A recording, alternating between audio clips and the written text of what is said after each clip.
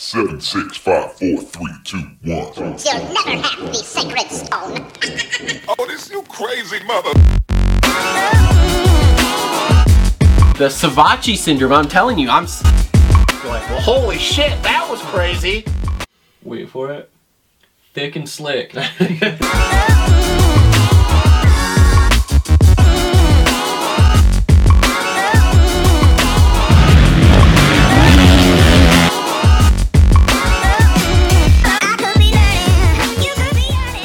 What is up, everybody? Welcome back to another episode of the Moto Aftermath Show, episode number 176.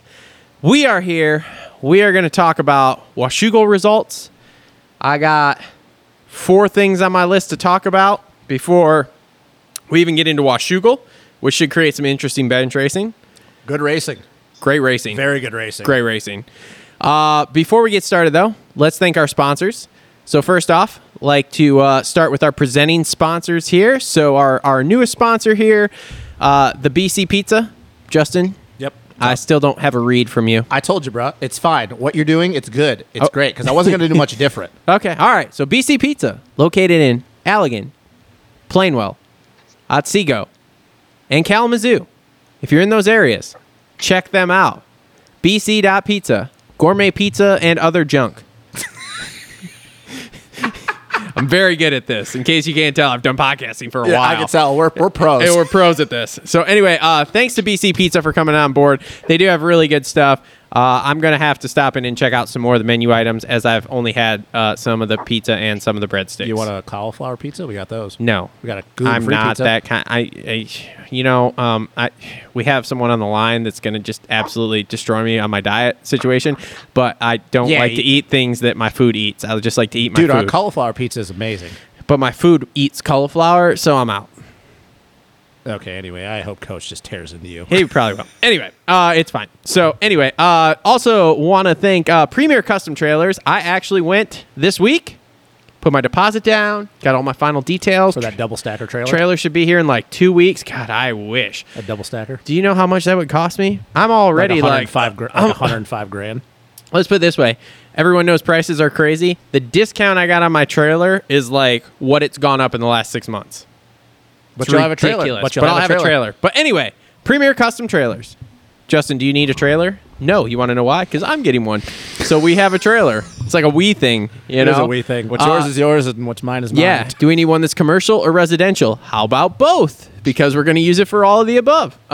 Premier Custom Trailers has what you need. They work with the best manufacturers in the industry and specialize in all your trailer needs. Sales, service, parts, or rentals, they do it all. PremierCustomTrailers.com, located 5 minutes south of Kalamazoo on US 131 in Schoolcraft, Michigan. They put the custom in customer service. Why'd you just point at me? Sometimes you just got to point at people, bro.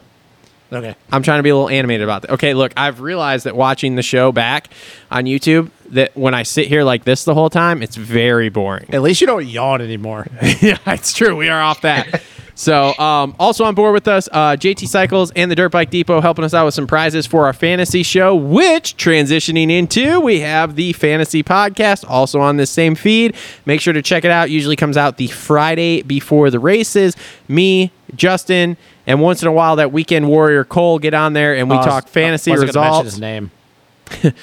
That Weekend Warrior guy who's also somewhat associated with the show in the very most minor way ever possible. But he's Supercross only, so he'll be back for that, he's Supercross only, so he'll be back for SX. Don't worry. Anyway, so we talk fantasy for the PulpMX Fantasy site that we play on, so make sure to check that out. Also, if you really want to help us out, make sure to like, subscribe, and comment down below if you guys are watching on YouTube. The likes and the comments really help us out. The subscriptions are awesome, and we like that. Hurts our views a little bit because the algorithm is all sorts of fuckety. It's fucking stupid. It's so dumb. I assume we get more views than what it says we do, but anyway, yes, it's an algorithm thing, whatever. Doesn't matter. Anyway, if you're listening to us, welcome in. Thanks for listening. For anyone on YouTube who wants to just listen and not watch, we are on SoundCloud, Apple Podcasts, Spotify, and Google Podcasts, so you can find us in all of those places to listen, because I know we do a semi-long show. We're usually between 2 and 3 hours, so that's a semi-long-ish show. At least it's not 6. Yeah. yeah. So anyway, and make sure to check us out on all the major social media outlets. We're very active on Instagram. I'm not sure if that Weekend Warrior guy's doing anything with Twitter. Probably not. I'm not good with Twitter, so we're screwed there. And then I put some stuff on Facebook, not all of it. We actually, me and Justin here, actually, you know what, here, in studio with me, former privateer mechanic. Don't go there. I didn't. Soon to be privateer mechanic again. Whoa. Next year, buddy. Whoa. Next year, buddy. Whoa, that's not confirmed. It's confirmed. That's not confirmed. It's happening. Okay. It's happening. Oh, boy. My personal mechanic right now. Jesus Christ. Because let's face it, I don't like working on bikes anymore. Mostly because I don't have time. The one, the only, OG co-host, Justin Hartzell. What's going on? Hi. Hi, buddy. I've only been here since like 2 o'clock this 2 afternoon. o'clock, but hi. We're going on 5 hours of hanging out. God, we picked up a rental car. I left you in the car, parked outside the airport with my kid in the loading zone. Yeah. And I'm surprised she said nothing to you. Are we just best friends now? You want to do karate in the garage after this? Are we going to get bunk beds? Yes. Well, we are getting a one bedroom room. We have a 1-bedroom room in Crawfordsville for Iron Man. For Iron Man. So that's going to go well. We're going to cuddle in the king size. Hell yeah. Cuddle in the king size, baby. And there's about 4 people that just turned this off right now. That's all right. It's totally fine. So anyway, yeah. So speaking of the YouTube channel, we've been doing some bike build videos. We're working through it. We're getting the CRF 450. We're getting there. It looks like a bike now. It's got a front end on it, so that's a positive. That's good. It's no longer just a frame and a motor on a stand, so that's a plus. And so we're making some content and doing some big things. More announcements coming soon. Soon. Probably like after the season. Okay. So anyway, also on the line with us tonight, friend of the show. Coolest guy on the planet. One of the coolest guys on the planet. We should call him like the most interesting man in the world. He is. Because he's probably that. He encompasses everything. The one. The only Coach Robb Beams. Hi, Coach. Hey, good evening, guys. How you doing? We're doing great. We're doing good. It's always Yeah, I weird. appreciate you having me on, man. It's weird doing the intros here Oh, because yeah, we've talked we've for been like an hanging hour. out for like 5 hours. We've been on the phone with Coach for like an hour talking about stuff. So it's always weird to act like, hey, I haven't talked to you in like 37 seconds. But the YouTube people don't know that. That's true. The YouTube people have no idea. Yeah, they don't know that. Actually, no one has no idea because we didn't record any of it. Oh, It's all private information. It is private. Real information. private. Hush, Yeah, hush stuff. Doing big money things. Top secret. Area 51, UFOs, Okay, COVID-19. That's what else can we Big go C to? and here? little V? Big C, little V. That's for the Jab that's, juice. That's what? What? What? That's for another podcast, man. Something like that. Anyway, all right, boys. Coming in like a bomb. We're way off the rails already. All right. All right, so show 176 here. As I said, boys, I take notes. Coach, we're going to go to you first. Do you have LOL? Oh, that's 101. Never mind. Sorry. Oh, yeah, that was actually the IRS phone number I had to call the other day, and that was my code 101, which, of course, if anyone hasn't, we've been talking about this, too. You call you go to the IRS website, it doesn't work. They tell you to call the phone number. You call the phone number, they tell you they're dealing with an excessive amount of phone calls, and they tell you to call back tomorrow. Travis, do you have a shell corporation? And then they hang up on you. Do you I have a shell corporation? Yeah. Not yet. Daddy's working on paying next to no taxes. Don't you worry. Don't you worry. Just get a mattress company. Yes.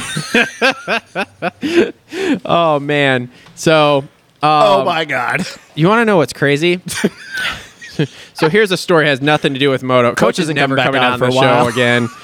Oh, God. So this dude comes into my shop the other day, right? And I know the guy. He owns a shop locally doing some stuff. I won't say what because I don't want to lead anyone to him.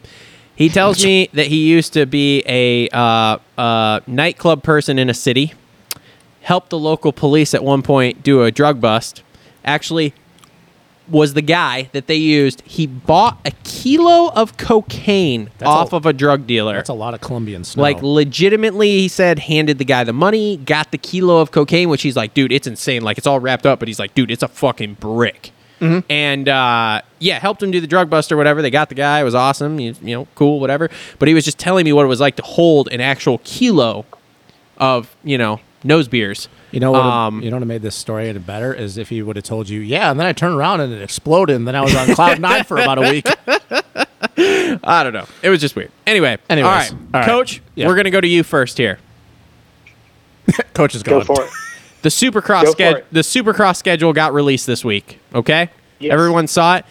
Was anyone besides me surprised that A, we only had 17 rounds, and B, we didn't have any weekday rounds?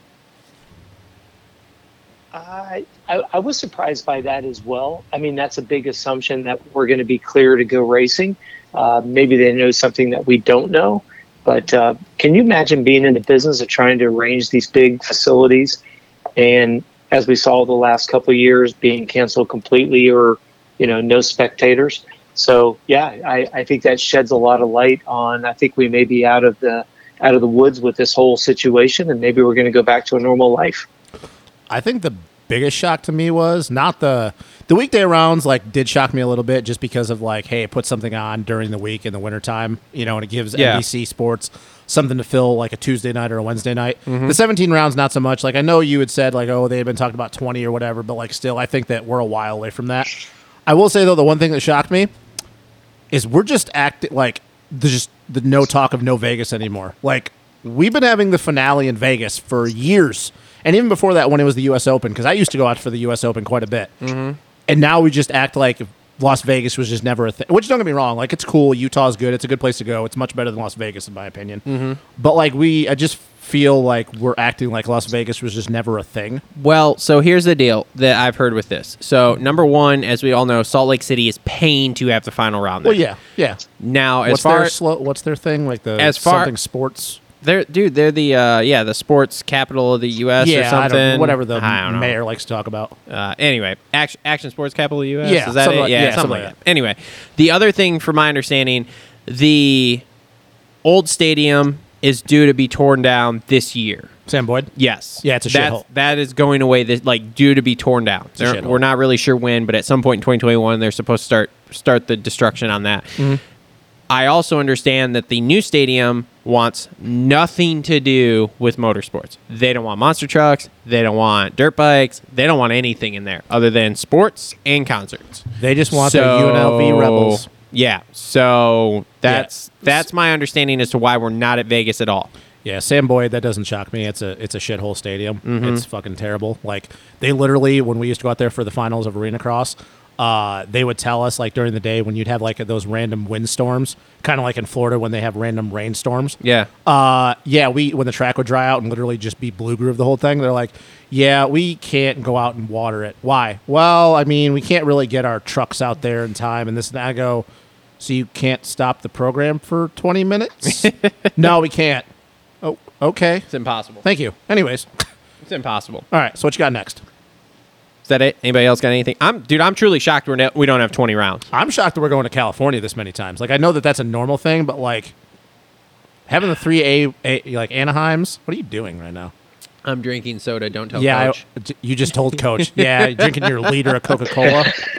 Boo. Don't tell Coach. Yeah, and you hate spinach. Don't tell Coach. I just did. Don't Anyways, tell Coach.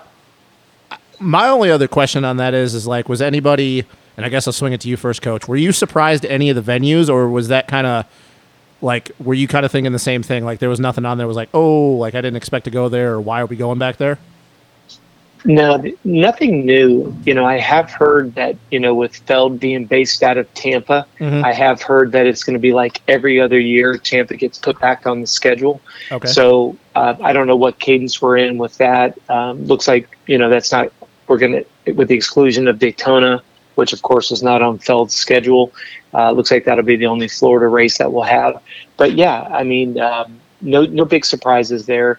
I think we've got the kind of the standard stadiums that it seems to fit in, whether it's the week before or the week after Monster Jam and stuff like that.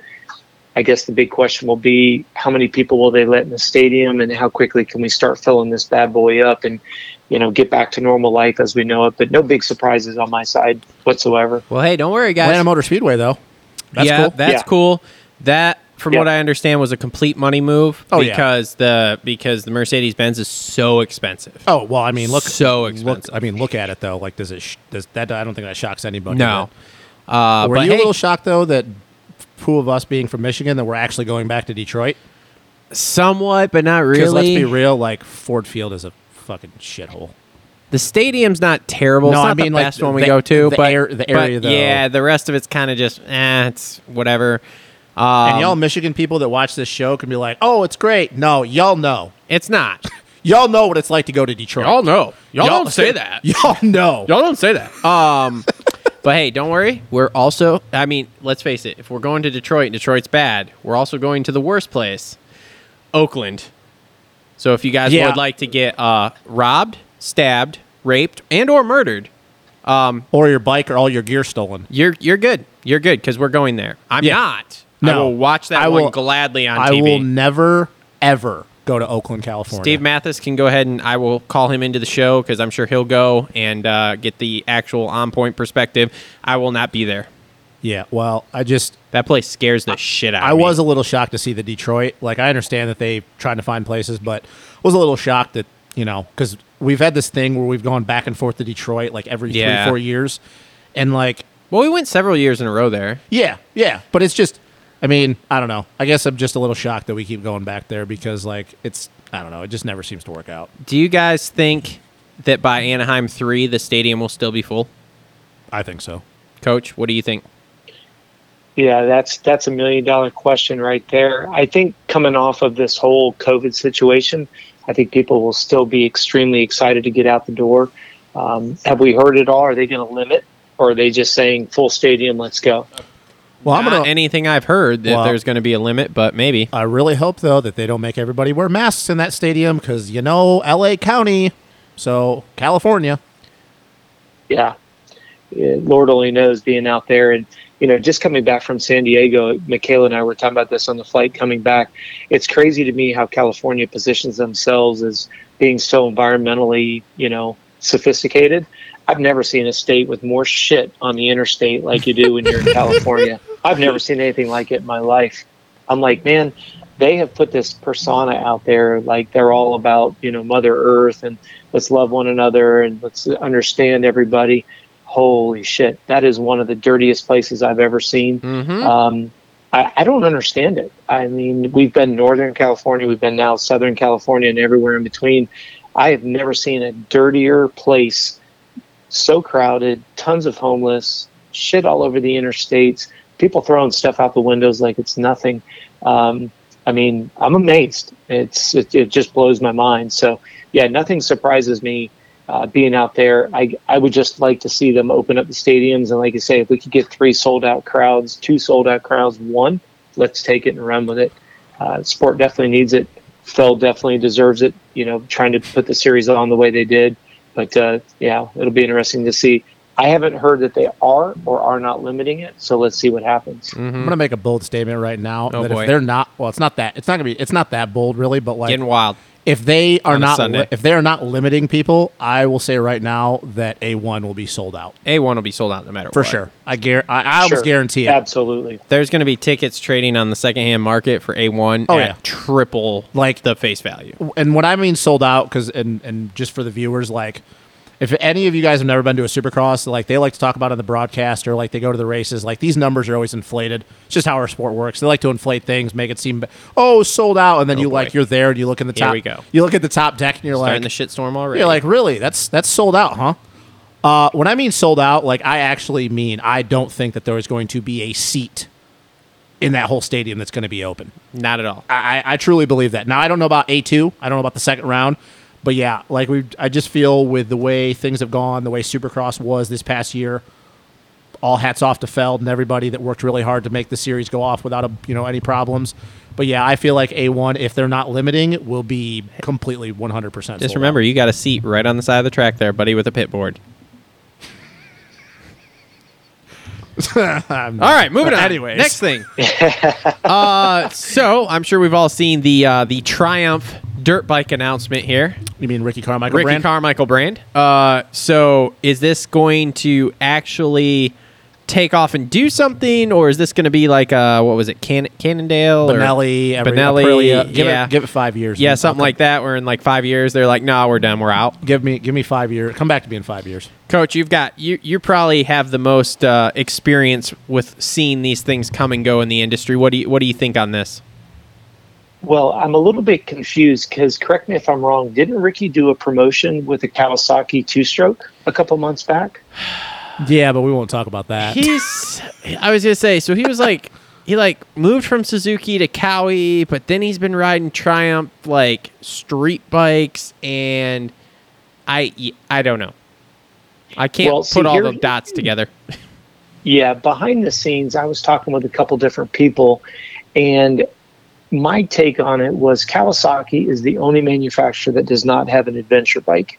Mm-hmm. So I was like, okay, well, that makes sense for him to go there because it gives him a foot in another bucket to go out and make money in another division. What I didn't expect was the idea that they're announcing the Enduro and the Motocross division in addition to the adventure bike. So that's where I'm kind of intrigued to see what happens. You know, Ricky kind of took the middle road there. Ricky pretty much follows the money wherever that money may be. And he's in a position where we know he's very loyal to Fox. We know he's got some affiliations that he's not going to deviate from. But the manufacturing side of it, Cowie made sense to me because if you watched him, the only thing he ever promoted was the adventure riding, whether it would be him and JH, wherever around the world they were going. I was like, okay, just kind of read in between the lines here. The money for Ricky is going to be in the adventure race, the adventure bike world. Who has an adventure bike that doesn't have a big motocross presence? Triumph. Yep. Mm-hmm. I'm not going to say I predicted it, but I talked to a couple of people off the record, and it only made sense that he would go that direction. I think my biggest thing is I'm just curious what this thing's going to look like. That's my biggest thing because like Harley Davidson tried to do this way back in the day. Yeah. And Coach definitely knows what I'm talking about. It was not a pretty bike. Let's just say that. My thing is like, okay, you make this big ass announcement, right? Yeah. All we're gonna do. Oh, it was we're gonna all enter over. the moto I mean, scene. We're Australia, gonna, you got Ricky, you got MX all this. Vice, everybody was talking about dude, it. even Steve was like embargoed to get like had to sign an NDA not to talk about it before he was supposed to. And I'm on board with Mathis on this one. Could I see a picture of a fucking bike? Here's the thing, like, could you just give me a rendering? Triumph has a lot of very smart people. They've obviously been one of the biggest names in the power sports industry for a very, very long time. Yeah. So all I'll have to say about this is I've only ever worked on like 2 or 3 Triumphs in my life, and I'm very critical when it comes to bikes and how, you know, engineers do things. Mm-hmm. And I will say with Triumph, I don't think I ever had a complaint with how things were built, especially like, hey, if I'm riding this every day, how's this going to wear? What's going to be like to take it apart? Well, So I'm going to assume that if they're willing to stick their necks on a line for something that they've never done before, they're going to give it 110%, and they're not going to cut any corners. well, so I'm a little nervous because we had a few dudes back in the day when I was stunt riding that would stunt ride the Triumphs. Yeah. They're a little brittle. When you're throwing them around, they're a little brittle. Now, I know that's a street bike that's not made to be thrown around or tossed on the ground or that kind of stuff. So that was the first thought that crossed my mind was like, man, from my experience, like they're sick bikes. Yes. They ride well. Very expensive, though. The expensive, yes. The people that ride them love them. But when we started putting them down, they were brittle and issues arose. It just makes me wonder who the engineers they're going to hire on. If they're going to have you seen the rendering where somebody put like the Triumph logo on a KTM bike?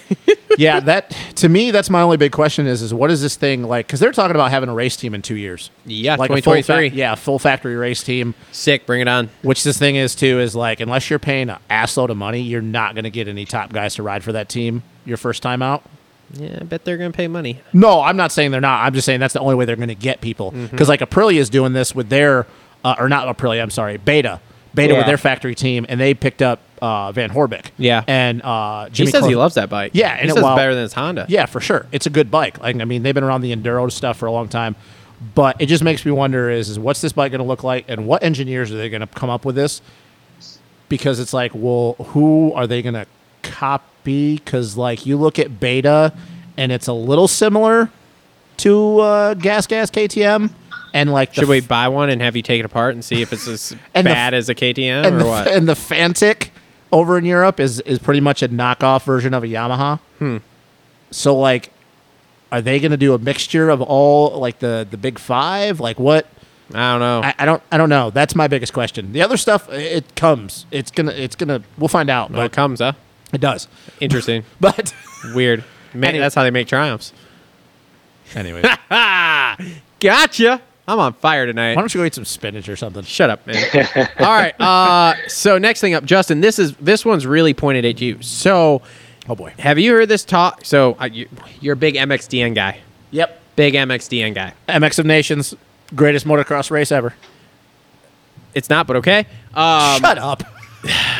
No one cares anymore. Anyway, they're saying that this is going to be a points paying race For everyone? That's what I'm hearing. Because how's that going to work for us? Well, this is the thing that was brought up when I was listening to Pulp about it, and it's a super intriguing topic. Okay, so you got a points paying race. Yep. What happens to these dudes that are good? Say someone like Geyser, okay, who rides for this little Slovenia. shithole country that has no one else that rides there. Yeah, they don't qualify for the A main. Well, so what the fuck does that do for him? Yeah, especially now, like for this year at Mantova, because they're doing the MX of Nations at the end of September, like they always do. Yeah, and then they still have like 5 rounds afterwards. Yeah, that's why they're. Series. And the reason they're saying that it's going to probably have to be a points paying race is because otherwise, the guys in the points race are not going to ride it. Yeah, you're just going to get a lot of like Sweden and Finland and like Australia. But then, like they said, what the hell do you do with the guys who are like, if they make it a points race, so everyone races, what do you do with the guys who are in the points race who are on countries that aren't going to make the A main? Well, and then also, like I said, what are you doing to entice the Americans? That's 100% a thing too. And let's be honest, and you know how big of a Euro guy I am, so I'm not just saying this, but everybody knows for the MX of Nations, it's always been us versus them. Mm-hmm. Because if we're not there, it's kind of like after 2001 when we didn't send a team because of 9/11. Like we'll slap anybody in the PP at Supercross. Yeah, well, this isn't Supercross, buddy. We'll get slapped in the PP outdoors. It's not. It's just another GP, which that's fine, especially with the way GPs are going this year. Mm-hmm. But it's like if we're not there, it kind of deflates the whole thing because then it's like, well, this is just another GP, except the difference is it gives the home crowd somebody to root for. Like the Italians this year have a really, really good team. Yeah. So, and it's going to be in Italy with Cairoli, Mattia Guadagnini. Australia. Well, they have an issue about who they're going to send, though, because they actually have one of the best teams in a while. So who are we going to send? Because they have like 5 dudes they could send. If both Lawrence brothers aren't there, I'll shoot myself in the foot. Oh, they'll be there. Jet will be in the MX2, and Hunter will be in the MX3 class, and Luke Clout will be MX1. Yes. But, yeah, I don't know. This is a very interesting predicament they're in. Like, they're going to have to, but see, the thing is, this year, they're only in that predicament because of how the schedule is. The schedule kept getting pushed back. Yeah, but they're damned if they do, damned if they don't. I mean... Well, I'm just really curious is like, what are we doing on the American side? Like, I think we need to get to the point where, are we going to make up our mind because Cowie has got their stance. As far as who we're sending? Well, are we going to keep doing this? Because, like, we know that everything that's been going on, like it's going to be Barsha, Sexton, RJ. God, no, I hope not. That's the only team it really can be, to be really honest with you. No, I have a few different ones in mind. It could be. Okay, great. Throw them out there, and I can tell you how you're wrong. You said Barsha, Sexton, and RJ? Barsha, Sexton, RJ. Okay, I don't have a problem with Barsha or Sexton, but you could put AP in there if he's staying at Yamaha. Absolutely not. You could put Justin Cooper in there. Hold on. No. None of the Star guys are going because they're moving to Florida that week. Well, Star has already come out and said they are not going because they're moving to Florida that week. They cannot put the resources out there to go. I guarantee RJ doesn't go either. Well, I don't know. Yeah, I don't know. I don't know how they're going to go about this. Can we just get a green card for Jet? Or it doesn't really matter because either no matter who we send, we're not going to win. Well, yeah. That I'm not. I'm just more curious. Who's our Puerto Rican team going to be? Travis Pastrana. God no. Anyways, yeah, I don't really know. I don't know because that doesn't do anything for us. Like it has to do something for them because they don't have to race that race. Yeah, I don't know. It's a super interesting thing to see how it goes. Speaking of MX of Nations, Redbud, MX of Nations 2022. Coach, you in or what? Yeah, I think it'd be fantastic. And, you go back, going back to your comment about Plessinger, he's definitely going to KTM. He's not being retained at Yamaha. Okay. Damn it. So, the idea that he goes to KTM, you've got Roger as a team manager. I think it wouldn't be surprised to see Plessinger over there. Yep. Like you say, we know Cowie is not committed at all, any shape, form, or size. So it starts to limit it down pretty quickly. Sexton seems to be catching some fire here. Is that somebody that gets thrown into the mix? Sexton seems to be a pretty down-to-earth guy. He said on Motocross Action interview this weekend that he was going if they ask him.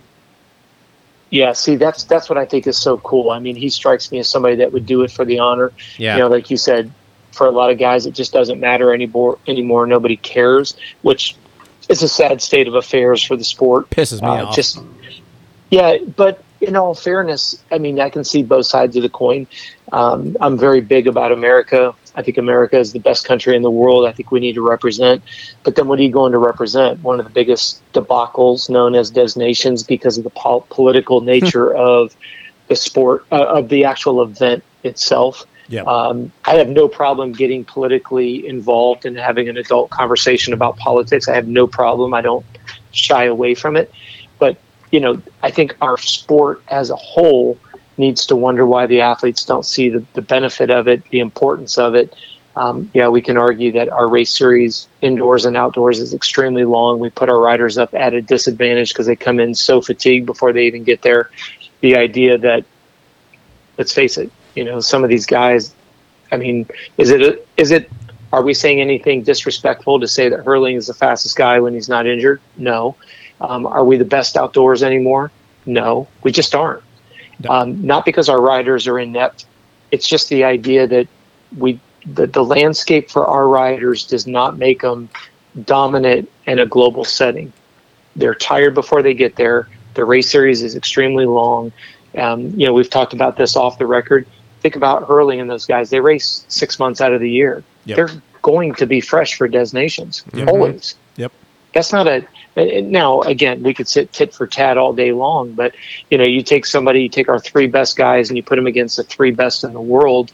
If everything's kept constant and we're coming in fatigued, we're not going to show our potential. It's like, just for the sake of the listeners, it's like having a motorcycle that has 300 hours on it. Go, yeah, I've got my national bike. I mean, that's what we're sending to Des Nations. No fault of their own. They have to race every weekend. And, there's certain guys that really want to represent the USA, represent US, but they are going there doing the best they can with what they've got. We know Roger's a great team manager. This bullshit about Roger needs to be replaced is ridiculous. The guy is, who are you going to put in his place? Mitch Payton. Yeah, Cowie said that, I heard something about, like, if they're never going to send a guy if Roger's the team manager ever again. That's mature. Yeah, well, it's Cowie. Sick. Yeah. Well, okay, like I said, I don't mind talking controversially. Who do they think should go in replace of Roger? Oh, Mitch? I agree. No, there's nobody that can. That's my point is it's fucking stupid to even have that conversation. Right, but I'm just saying, if Cowie's going to say they're not going to send somebody if Roger's the team manager, cool. Who would you like to see go in Roger's place?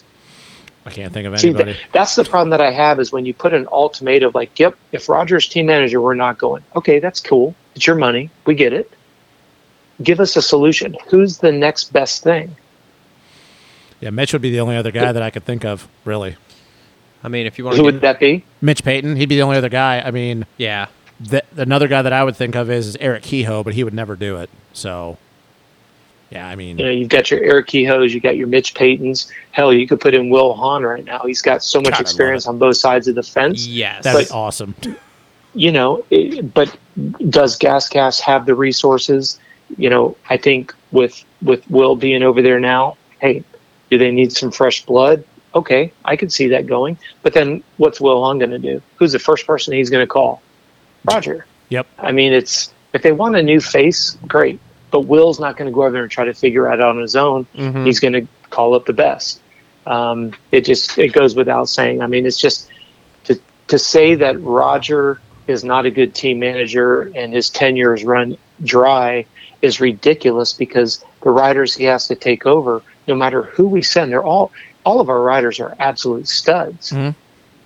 But they're tired. Yep. It's a series that wears them down before we even get there, especially when you look at the series is over and everybody else is heading to the cruise to go to the Bahamas. Mm-hmm. And we've got guys that have to hold on to fitness for another 2 to 3 weeks, then travel, then come back, then jump right into the holidays, jump right into Monster Cup, get right ready for A1. Yeah. Who would want to go that route? Well, our biggest downfall is the fact that we spend so much time. 6 months, 8 months out of the year on Supercross. Okay, that's just all there is to it. The only thing you need to know why MXON is a shit show is because the 2 people running it from our end and their end, Giuseppe, Davey Coombs. Yeah, that's the reason why it's a shit show. That'll tell you everything you need to know about that. That's all I need to say to the listeners. That's why MXON is a shit show. Look, if you really want to get me fired up and rolling about this, because they did bring this up on Pulp last week. Can't remember if Jeff Canfield is part of that though, because if he is, I don't think so. I think it's just Davey. Is the fact that these dudes have to go represent their country and spend 10 to 20 G's out of their own pocket to go fucking do it. And then you have to worry about the whole crew that comes with them too. But yet, if I go to that race, and mind you, I don't remember exactly, but if I go to that race and I want to get in that VIP tent, it's going to cost me $750. Yeah. And you're going to pay out $3,000 to the people, to the dudes for the whole team. That's not even an individual guy. You're going to pay out $3,000 to the fucking team that wins? Yeah. Get fucked.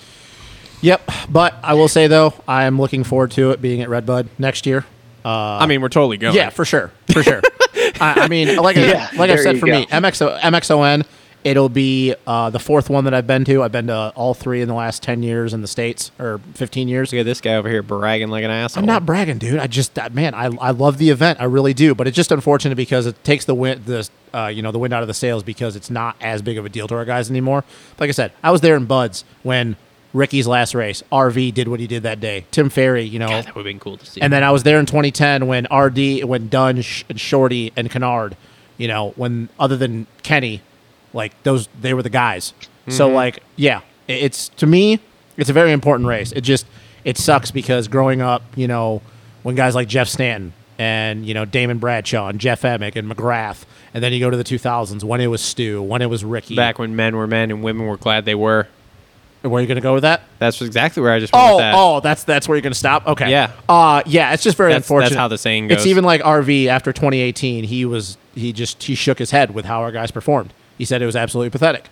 And it's just unfortunate that it's gotten to the point that our guys don't care anymore. Look, man, there was no sand added to that track. I shouldn't say that they don't care anymore. It's just, like we talked about, it's hard to get up for that event, like Coach just articulated, when you're putting 300 hours on your national bike and you're just gassed. Like it's very unfortunate. So well, and one thing that really chaps my ass is, we got the Olympics going on right now. I love the Olympics. Most of the listeners know that our biggest business segment is the triathlon side of the world. Okay, so you have USAT Triathlon, not the biggest organization in the world. They pay 100% of the athletes to go to the Olympics. They have a junior development program. When those athletes are on a junior development program, they get a stipend to live. And our fucking sport can't put together something to create.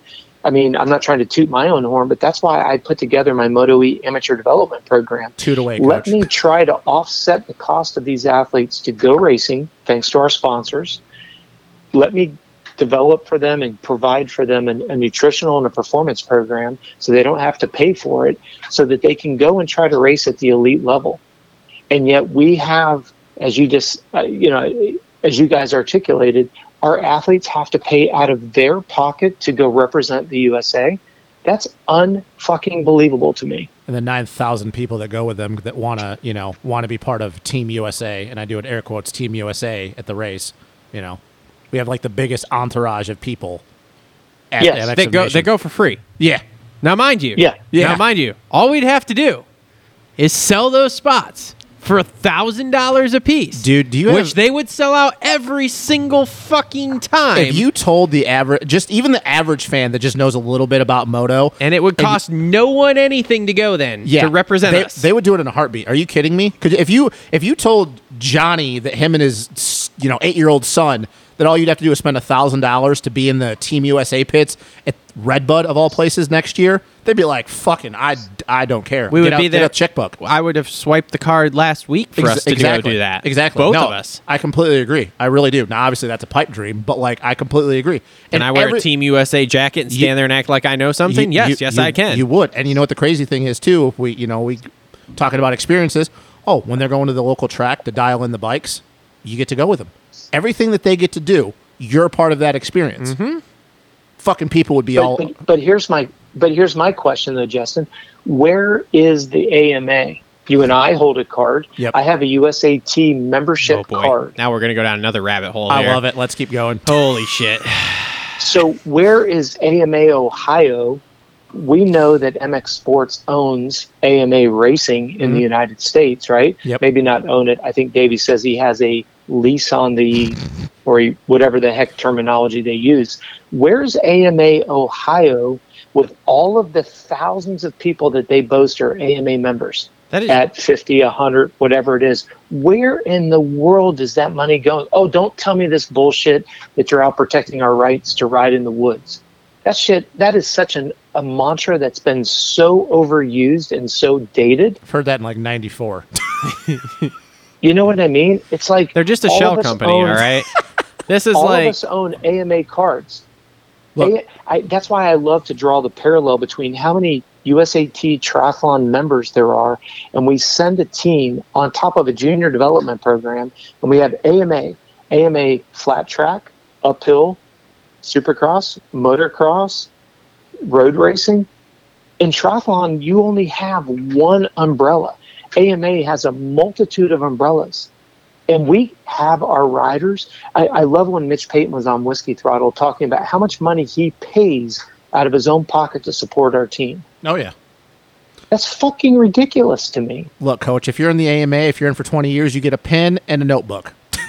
There you go. God, that's all And you be need, thankful. right? you have paid all you $10,000 need. and you get a pin and a notebook. Yep. I just paid kind of like our local series. You just spend, $50,000 to go race all these races just to get a plaque at the end of the year. And a jacket. that says your name on it. Yep. You get a jacket. Yep. Yep. Nope. Yeah, this is Hey, I'm It's hanging that number ridiculous. one plate on the door, all right, bud? door And yet the trailer. We've got the Olympics going on right now. You've got one of the guys that I like to follow, Connor Fields, BMX world champion, Yep. defending number one plate in the sport of BMX. Okay, USA Cycling took him over there, took a team over there, took a group of coaches with them. They're not paying their tab.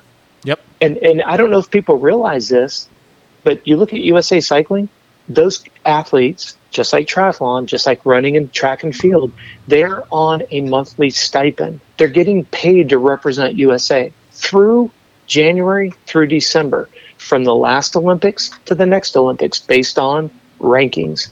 What in the hell are we doing? Yeah, I'm a big freestyle wrestling guy, and it's the same thing. Like our USA Wrestling, they have all these different camps and all this stuff, and they have all the guys that finish second and third at the trials, and they're all getting paid to go just in case something happens, or to train with the guys that are actually there to give them, I don't want to. It's not sparring, but training guys that they can roll with and be on the mat, Sure. and they are all going there, and they're all being paid to be there. They're not just hey, you're just coming with us because you're part of our team. But yeah, you're not getting compensated for it. No, they're getting paid to go because they're there to make our guys that won, that are there representing our country and women, better. Mm-hmm. It's not just we're taking your time and no, you have to be here because you're, an Olympic or a USA wrestler. No, you're getting paid to be here. And I don't know. It's fucking stupid. But listen to what you just said, though, Justin. That's what I love.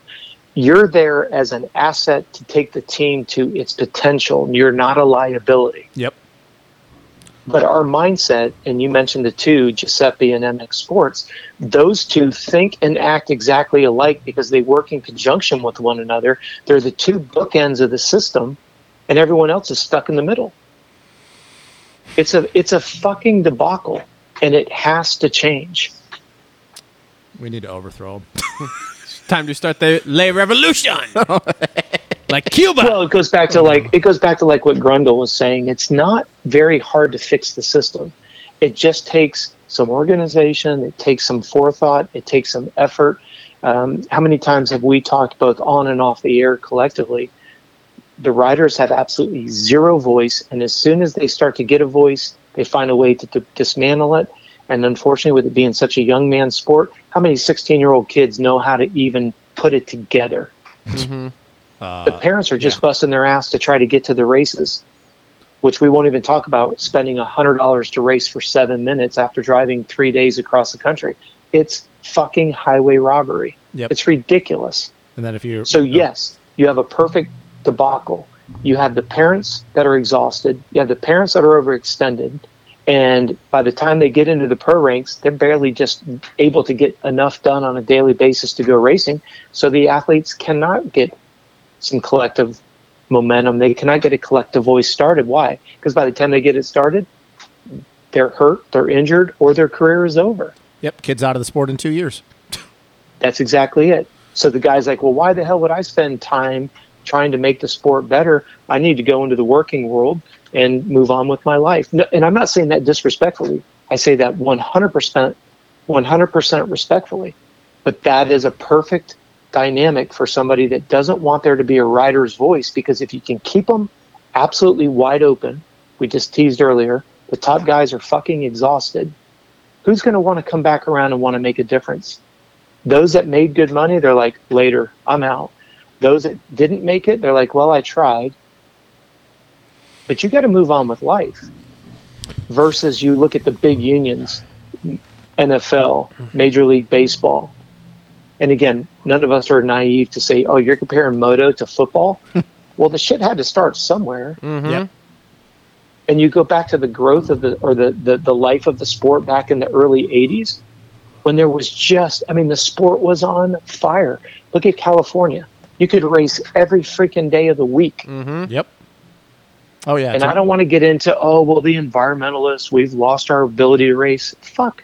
Shut up. Well, That's just California, ridiculous. California just put a 2-stroke ban out, so there's that. Absolutely. You know? Emissions. And it always amazes me that when you start to bring up a point of discontent, they want to change the narrative and move the focal point. You know, it's kind of like when Hopper was talking about the idea that the parts, everybody gets the same thing. And then Davey Millsaps goes on and goes, no, they don't. I fucking had nothing compared to James. Mm-hmm. And then if you read the comments for the keyboard experts, they go, well, okay. So maybe the parts don't always get evenly distributed, but you're comparing James to Davey. Okay, so first of all, you were raising hell because you said the parts were not being, all parts were evenly distributed. Then Hopper's point gets validated by Davey Millsaps going, yeah, I didn't get the same thing James did. So the point in the conversation was, in the original thread of discontent was, oh, that never happens. Davey Millsaps validates that it happens. So what do the keyboard experts do? They change the perspective. They move the target. That's why I like it just makes me do nothing but laugh my ass off. That's why I like always when Weege talks about the Star motors, and then he goes, yeah, they're all on the same motor. And then I go, I don't think Jarrett Fry would have that same sentiment. We've known some things about that team. Yeah, of we've not known some having things the same over the equipment. years. Yeah, I don't think Jarrett Fry would say, yeah, my motor's just as good as Jeremy's is. No. Yeah, you won't be hearing that. No. And you could go back over the years over Husqvarna. You could go, I mean, it's just a guy that is new to the team and is running in the top 10, top 12 every weekend, has a little bit of pushback on the team, and then amazingly, he's outside the top 20, almost like a light switch. Mm-hmm. Do the listeners with any bit of education really think that rider just shit the bed that bad and fell out of the top 15? Coach, we can't do critical thinking anymore. Yeah, That's illegal. Yeah, all right. It's a little weird that year at Geico that RJ's bike kept having electrical issues. So weird. Yeah, so weird. Weird things happening. Yeah, it's really weird too. Incredibly, the coincidence is just astounding. Yeah, it's super weird too that one day at High Point that both Jeremy and Alex's Star Yamahas both had issues that day too. That's odd. God, that's coincidence. Yeah. Shit's But wild. they're all the same engines. Yes, they're all fabricated exactly the same, because obviously one rider's running at 4 RPMs higher than the other, Yep. and that's why it grenaded. Yep. Clearly. I mean, in all fairness, Germ doesn't really let off, okay? Germ is WFO. I have seen him ride. The clutch is his brake pedal. Yes. So That's right. So that is Absolute somewhat beast. fair. Love it. But still, yes. yeah. No, it is astounding that people actually believe that that's going on. And it's like, well, you don't know what you don't know, I guess. Now, That's exactly it. moving on here. Speaking Yeah, we're eventually going to start talking about Speaking of people getting screwed over, no, I have one more topic before we even get to race stuff. Caleb Russell. Oh, dude, I can't even. I can't. Coach, have you heard about this? Which part? The part that he's no longer riding for KTM, I guess you'd say? Yeah, I mean, is there any wonder why? I mean, running around in 32nd place on a factory 250? Seriously? Well, so here's my thing. Oh, God. Let me defend this a little bit, all right? So, Caleb, as we all know, million-time GNCC champion, It's also right? not an exaggerational number. No, that's 100% true. He won like 1 million titles in GNCC for KTM, right? Yeah. He comes out, does a moto race at Unadilla. It's muddy. He finishes, what, like 15th or something? Yeah, I the don't 450. know. Yeah, he was top 10 really for good. one- Yeah. Now he comes out this year, wads himself before the season. Yep. wads himself at Paula. Yep. Has like a couple of okay finishes. Then Redbud's just shit, and then gets a call from I don't know if it was it Roger or was it Ian? No, it was Roger. Okay. Was what he said. Gets a call from Roger, basically telling him like, you got to perform because Austria's giving me hell. Yep. And then the next week, okay week, and then boom, he's just out. Yeah. Okay. I'm on both sides of it, though. This dude has sold a gazillion, again, not an exaggerated number, a gazillion KTMs for you. You can't keep him on a bike for 6 more races? I mean, the dude isn't making a career out of moto. Yeah. He's made his career out of off-road, and he's sold, again, a gazillion KTMs for you, and you can't put him through 6 more races of outdoors. It's not like he's winning so much bonus money you can't afford it. I mean, yeah, it's fucking ridiculous. I look at it from both sides. It's like fucking ridiculous. I feel really bad for Caleb. Like I said before, a couple hours ago, like I've never met Caleb personally, but I know people that have, talked to him, had conversations with him, and he's not a guy that, he doesn't put on a front. Like the guy that he is in the video is the same guy he's at the races and vice versa. Very nice guy. He doesn't bullshit. Now, once again, these could be just people telling me this and they're lying, but who knows? But I also see it from the same end, like, hey, like we got a bike out there. We got a rookie in Max Volan who's having a very good season. Like, we don't expect you to be beating him, but we need a guy that's kind of a little bit opposite of him. Like, we need something there. So I look at it both of it. I mean, it kind of just goes back to what all three of us have been talking about with the way things are. Like, that's just how these sold a teams... gazillion bikes. He has.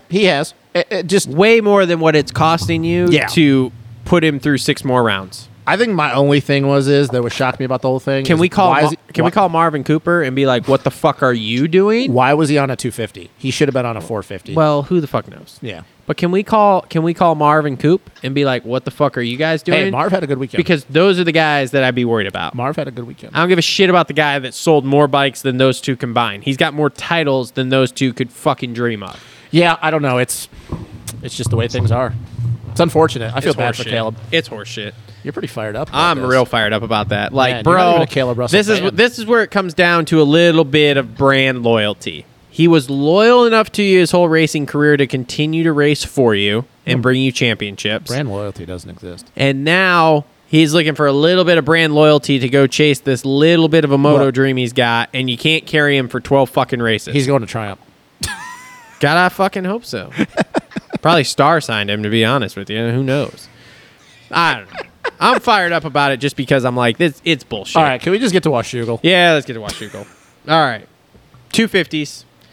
I think the big story in the 250 class, at least in the first moto, Hampshire didn't crash.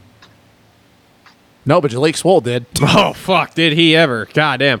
Yeah, Hampshire didn't crash yesterday, which was wild. Ran out of steam a little bit at the end of that moto, though. A little bit. Which is a little weird. Not quite as early as Carson Mumford did, but he ran out of steam early. Hey, man, good on Carson Mumford, though. I'm pretty sure that's the first laps he's ever led of a national. Because, Yep. I mean, obviously his last year and a half has been pretty up and down, Yep. Supercross included. But good on him, man. Like, it's actually showing that, like, whatever Davey's doing for him, it's working. Because, like, his speed is there. So his post-race interview, he felt great while he was out in front. He said he didn't feel uncomfortable with the pace. Yep. He felt awesome. Then all of a sudden he just... Things start happening arm quick. pump. Well, Yeah. you could tell that things were happening quickly because once again, we all know, like it's You can different. watch it happen. Yeah, it's different from talking about like, hey, if I get a start, like I got the sprint speed, I got the endurance, but then you get out there and you realize like how much your brain has to work, and then you do have to do it for not. Oh, that's a lap. Shit, now I got to do this for another 32 minutes. Yeah. So like, I'm not a big Carson Mumford believer by any means, but it's once again, it's pretty cool to finally see him putting it together because the speed's there. I just don't think that the endurance is quite there yet. But yeah, like he keeps getting starts, keeps running up front. Like he's gonna get it figured out. It's just the class is so freaking. It's a good way to start by getting a hole shot and running up front.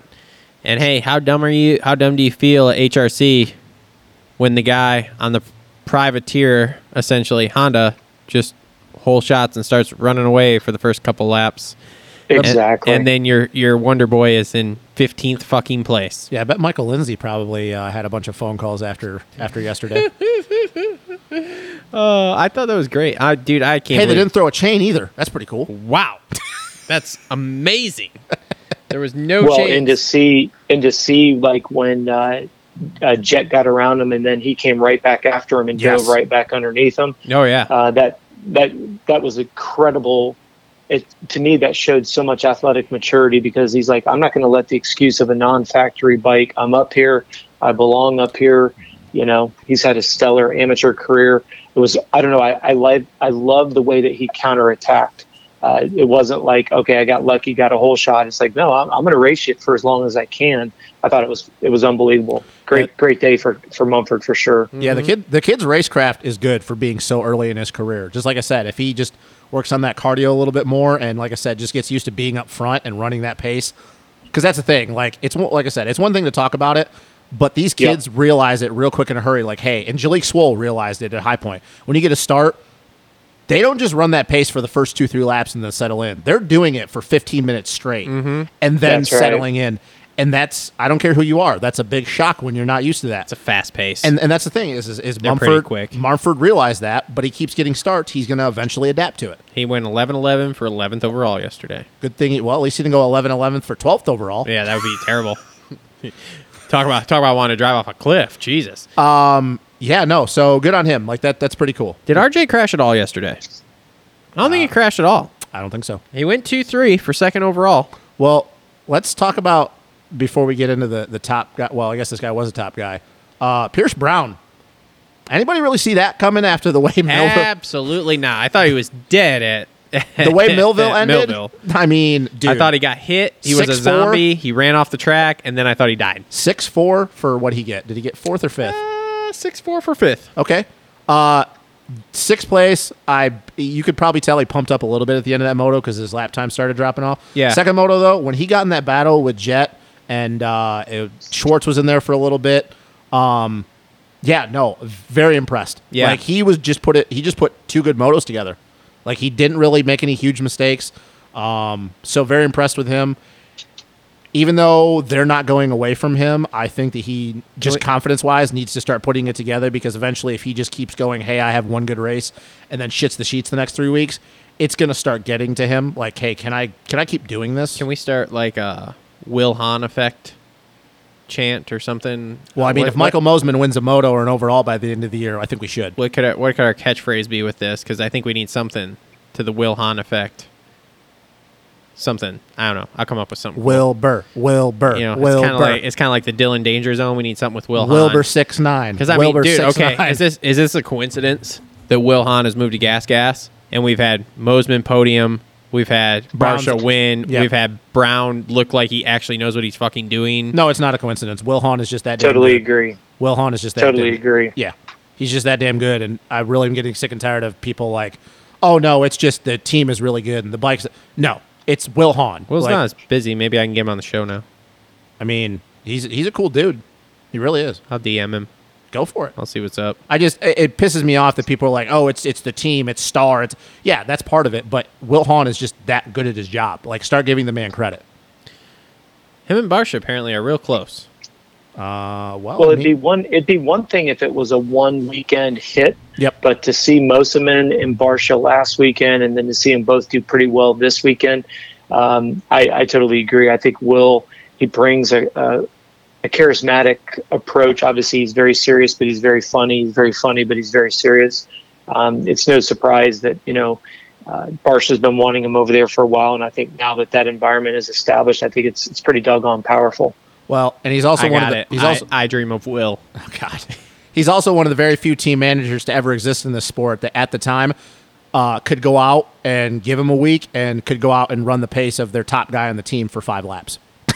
Yep, totally agree. That helps too, because like when he says, "Oh, you hit that rut shit," and they go, "Well, you hit it better." Well, I can. Yeah, exactly. So, yeah, I mean, the greatest thing is he's just a trainer now. Yeah, no, like that's great. all he is. So it's hilarious that he's just a trainer. He's moved from a management position to a trainer position, and like when he swapped teams, it's like all of a sudden everything's better. Who do you think got the upgrade? Gas or Star was Seth? Gas. Rarick. Gas, 100%, no questions asked. Seth Rarick. Gas is having fun with Will.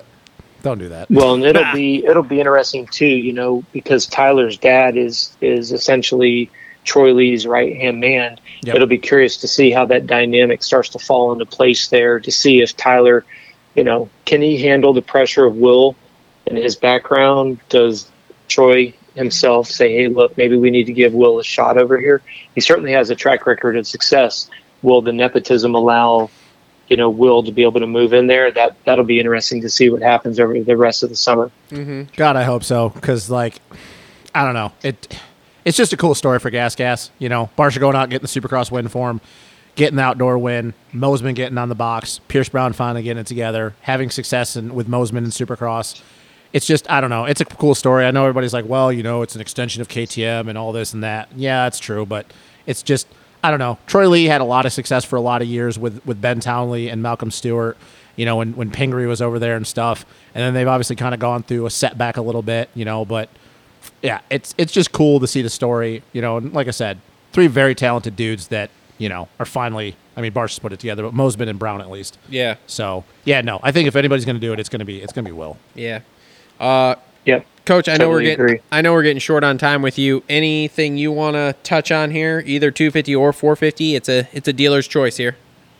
No, I appreciate it. I think, as silly as it sounds, I think you got to give Dylan Schwartz bringing that Suzuki into the top 10. From good starts and then staying there. He went 13-6. I was really impressed with his ability to keep that Suzuki up there. Shows a lot of his diligence. You have to give the guys, I know people say it differently. I call it Noreen, the Suzuki Twisted Tees. The Suzuki's, you got to give the guys credit. I apologize. Who is it that owns that Suzuki program? Is that the Bar? The Bar X team? Yeah, the Bar. You got to give the guys credit. Yeah, Larry Brooks is the guy who kind of he doesn't own it, but he pretty much runs the program. He's the one that kind of brought Dylan and their other amateur guy, Preston Kilroy. He's the one that kind of, I don't know, brought that to Suzuki or whoever's attention that, hey, we need to pick these guys up. Mm-hmm. Yeah, you got to give them credit where credit's due. You know what I mean? So those are the ones that really stood out for me. The fact that Roxon looks like this may be the turning point of the summer, not because Sexton got up on top of the box, but the 3 of us have talked about this off the record as well as on the show together. Is this the event that Roxon takes a turn and goes the wrong direction? Yes. He just couldn't seem to move forward. I think this is a pinnacle race for him as well as Webb. Yeah, he said he was sick. I was going to say, on his Instagram, he said he was sick starting last week and was sick all week. And I don't believe that. I'm sorry. I don't. Well, we've heard this before. You know, is it food poisoning? Is it Lyme disease? Crohn's disease? Is it chronic fatigue? Is it Crohn's disease? Is it? And no disrespect to Roxon, he's more of a badass than I'll ever be. But I just think this will be a pivotal weekend for both Webb and Roxon. Webb got a good start, went nowhere but backwards and pretty damn quickly. I think this is, remember, GL says it on the on the show quite often. This was the event weekend, in my biased opinion, where the momentum is going to shift. This is where you're going to see Ferrandis has nothing to lose the rest of the summer. He's proven he's there every weekend, can put the bike down on the ground twice, still competitive. Sexton can show he can pick the bike up after center punching his teammate, race himself into the top 10. I think it's very, if I was anybody and would be nervous, it'd be Ferrandis, to think that Sexton could pick the bike up and come through the field and get in the top 10. Yep. And then the one weekend that he doesn't go down, he just simply wins the overall. Mm-hmm. If I'm Ferrandis, Sexton's who I'm worried about. We've all been talking about it. We just needed those weekends that Sexton put it together. I think this was the turning point for Sexton. I think it was a negative turning point for Roxon and Webb, and it's now a Ferrandis. You've got your top 2 to 3 guys. I know Roxon's in the point wise, but I don't know. We have a 2 or a 3 week break going forward? 3. Yeah, because the next race is August 14th. Yep, at Unadilla. Yeah. So if there's anybody that's thankful for a 3-week break, it's obviously going to be Roxon out of anybody. Mm-hmm. But you can look at that 3-week break as either oh shit or a 3-week break. Okay, I just need to get my batteries recharged and regroup. But we won't know until we resume racing. But I think it was a very pivotal race for the boys this weekend. I liked what I saw. I think it'll be very interesting to see what happens here. I think Hopper's going to owe me $100 on Hunter and Jet. That's all I can tell you. So I'm going to be real honest with you. Going to Unadilla, we know how good Kenny is there. Talking about with Sexton, finally I got the confidence. I got a moto win. I ran with Eli and Dylan for the time being. Kenny went backwards. We saw a little bit of the old Marvin Muscan that first moto at Washougal. Tomac looks like he's kind of getting his first motos figured out.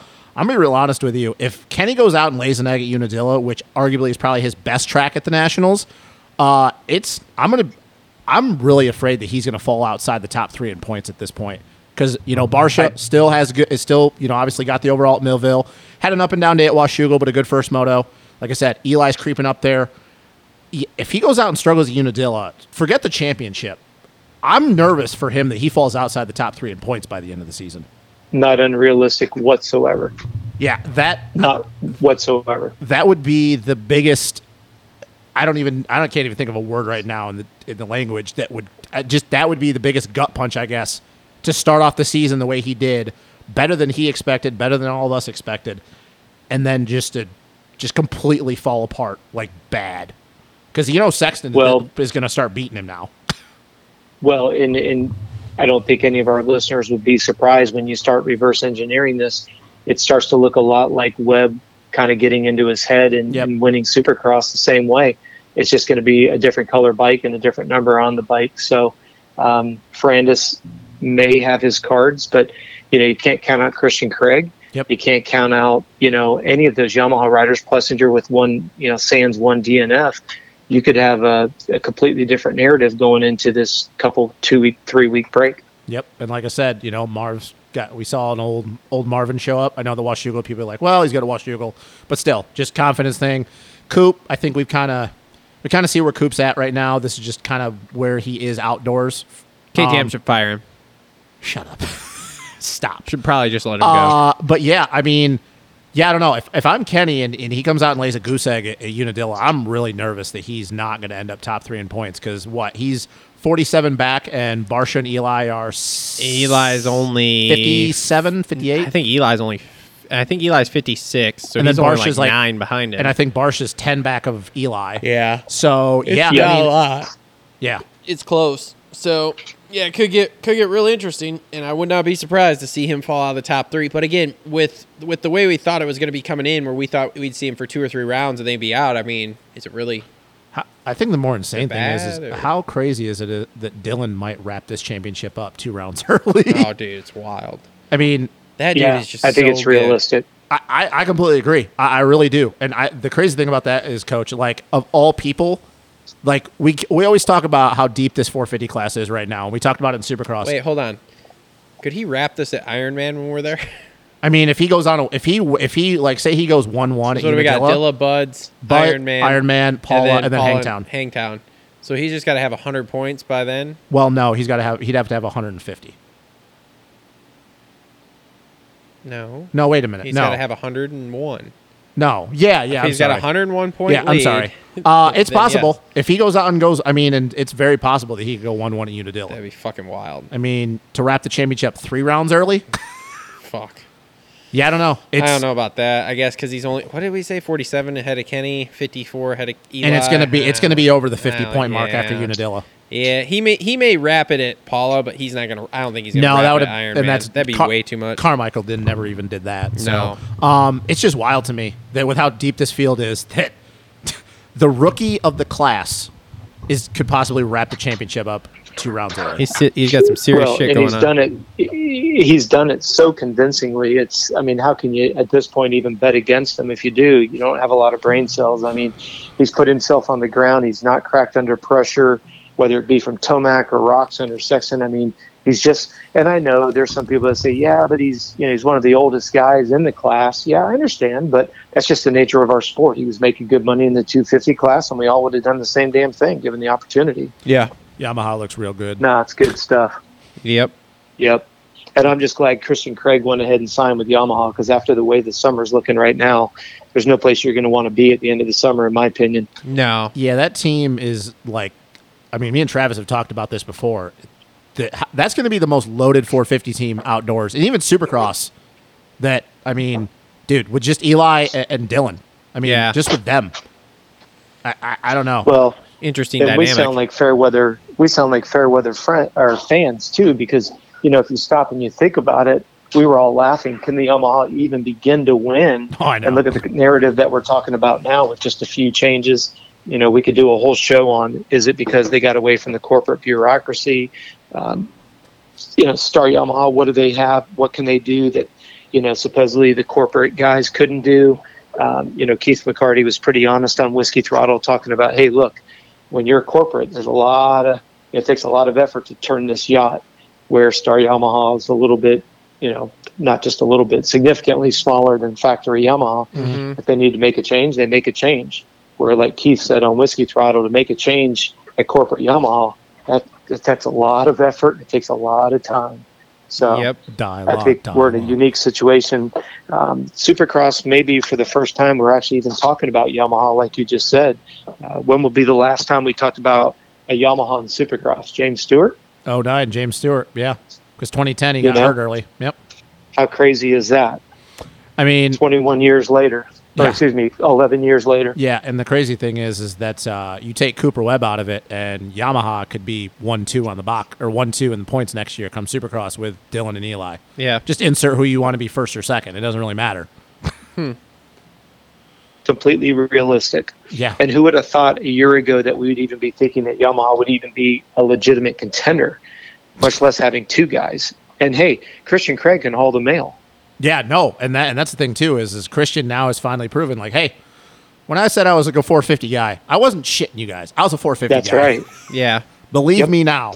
And the pressure's off. Believe the hype. The pressure's off. Yeah. So He had a pretty good get off in and he's got practice good yesterday, though. Oh yeah, got lucky. Yeah, but the fact that he got back up just shows that he's strong. He's in shape. He's got good people around him.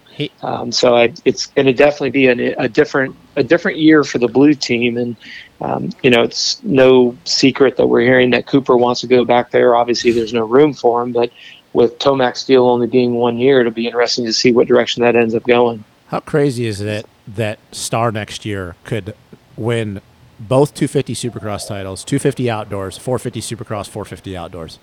Am I crazy, guys? Like, do you think that's a possibility? That's not impossibility at all. Like, I know that people be like, well, look at the team. Like, it's obviously not impossible, but like, of course it's possible. That's just, hell yeah. That's insane to me that's even possible. Like, I don't know. That's mind blowing to me. That's never been done. There's a lot of things that have that's a more realistic possibility than saying Honda could win all 4 or all 6, whatever the fuck. Yes. So. Unfortunately.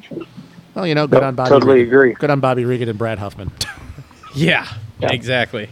And Seth Rarick Now, to hold everything together. Here's something to think about, though, at the 10,000 foot view, and we won't know until time gets past us. With Will leaving, do we see that what's still left there is the remnants of what he created or helped create or facilitated, and now all of a sudden we see a paradigm shift that same success that Star saw starts to follow Will over to Gas. We know Troy Lee's not afraid to invest. You've got the Red Bull money over there as well, and we know Red Bull's not afraid to spend money. Yeah, they just did that. If they really believe in what's going on. Yeah, that could be an interesting thing to see how this goes. I think I'm more nervous on that end. I'm really nervous for the upcoming 250 talent of the Star team with Levi Kitchen and when Nick Romano and Matt LeBlanc come in. And even though not breaking any news, but I guess you guys will all find out after Loretta's, Danger Boy Deegan going to Star. Yeah, I'm more nervous for them because now they're not going to have that guidance. Not, and I shit on Seth Rarick, nothing against him, but like he's not Will Hahn, and nobody really is. That's been proven over the last couple of years. So now you got somebody like Levi Kitchen who, and Nate Thrasher for that fact. But I talk about Levi Kitchen because he's the rookie. Hey, I've had this guy in my corner. He's helping me not only the riding aspect, but a little bit on the mental side. Like, hey, he's been there, done that, won a 250 championship, done really well in the 450 class. Like, he's helping me through. And now I'm about to make my pro debut, and he's not there anymore. And then I'm making my full first-year debut next year, and he's not there anymore. So, like, I'm more nervous for them, I think, than anyone because they don't have that guidance anymore. And like I said, no disrespect to Seth Rarick, but he can't guide these kids through like Will can. No. He had an okay pro career, but when I say okay, I just mean he made the races. Yeah. And obviously that's fucking hard as it is. But I feel bad for Levi Kitchen and LeBlanc and Romano and all these kids that are making their debuts soon, that they're not going to have that guidance anymore. Yeah. And, Bobby Regan can only do so much. Like, he can't help these kids with the riding aspect of stuff. No. So I feel really bad for them. That, for me, is what I would be looking for. And, I mean, God, I hope there's not a fall off on that end. It's possible. When, just kind of changing the subject just briefly, you'd mentioned the Deegan situation. When does that become public? I mean, when does that really... Supposedly after the Loretta's. Yeah, apparently after Loretta's, after his 9,000th Super Mini race, he's going to make the announcement. Straight to Star. Yeah, that's what it's sounding like. Look, bro, they'll race Rad or D. They'll get there when it's time. All right? Whatever, man. I can't even talk about Deegan. I just can't. I mean, I just the can't. kid's going to make $1 gazillion. He is. He's already making $1 gazillion, so he's going to make $1 gazillion more. He has boxer briefs now. I saw something about that. Yeah. Awkward. A Super Mini kid has boxer briefs. Well, What the hell? whatever, man. You gotta love the marketing machine, right? What can you say about it? Brian Deegan is a fucking A genius. fucking genius. Yeah. If he wants to come absolutely. over and help out, market the show, we're in. Yep. People can say what you want about Brian Deegan, but dude, guy's got a knack for making money. I'm a fan. I'm a fan. He's a real cool dude too. Mm-hmm. Real cool guy. So if Deegan goes to Star Yamaha, when does he make his pro debut? Because considering he's only on Super Mini right now, he's not even on a 125 full time. Probably 2 years, so probably 24. The last thing I heard is 23 after Loretta's, 24, something like that. The last thing I heard is they're going straight to the 250 for Minios. So he'd be in B and whatever they call the schoolboy class now. I don't know. They change the name all the time. Schoolboy 2, bro. Schoolboy 2, whatever. Because apparently he's not doing the 125 thing. Because he's See how already. I know all this amateur shit? Yeah. Wow. Okay, Steve. And then he's I'm good at amateur stuff. And he's going to Minios, doing the B class, and then basically kind of doing what a lot of these guys have an A, bumping up to A right after Loretta's next year, and then probably making his debut at the Nationals, I would assume. Okay. Well, to be curious to see. I mean, I've heard some scuttlebutt about it, but I haven't seen anything come to fruition. All I know is Deegan is pretty damn small to be jumping on a 250F. That's all I'll say. Bro, Yeah, he's been riding a 450. Yeah, bro, he better start doing steroids now. He's been riding a 450. Better start pumping him full of roids because Coach is right. That kid is very, very small. You guys are crazy. He's fine. He's been riding a 450. Whatever, man. I don't care. Rip it, brah. We'll race Rad or D. We'll get there when it's and time. Evan Ferry whooped his ass last time they rode a 125 together. Bro, Whatever. it's totally fine. Whatever. Evan Ferry's not making $1 gazillion right now, all right? No, and Tim Ferry's not paying $1 gazillion either. Oh, boy. Shh. Quiet. Quiet down. I know. We're not allowed to talk about stuff like that. This is a family-friendly show, all right? We talk only facts. Positive things. Positivity show. The show is positive. I am positive. Nothing but positive and truth. Truth and positives. Positives and truths. Yeah, exactly. I am positive Area 51. that Justin Cooper hit the ground hard as fuck at the end of that second moto yesterday. Yeah, we didn't see it either. No. Haven't seen anything online about it yet. I don't know how the broadcast missed that. I don't understand either.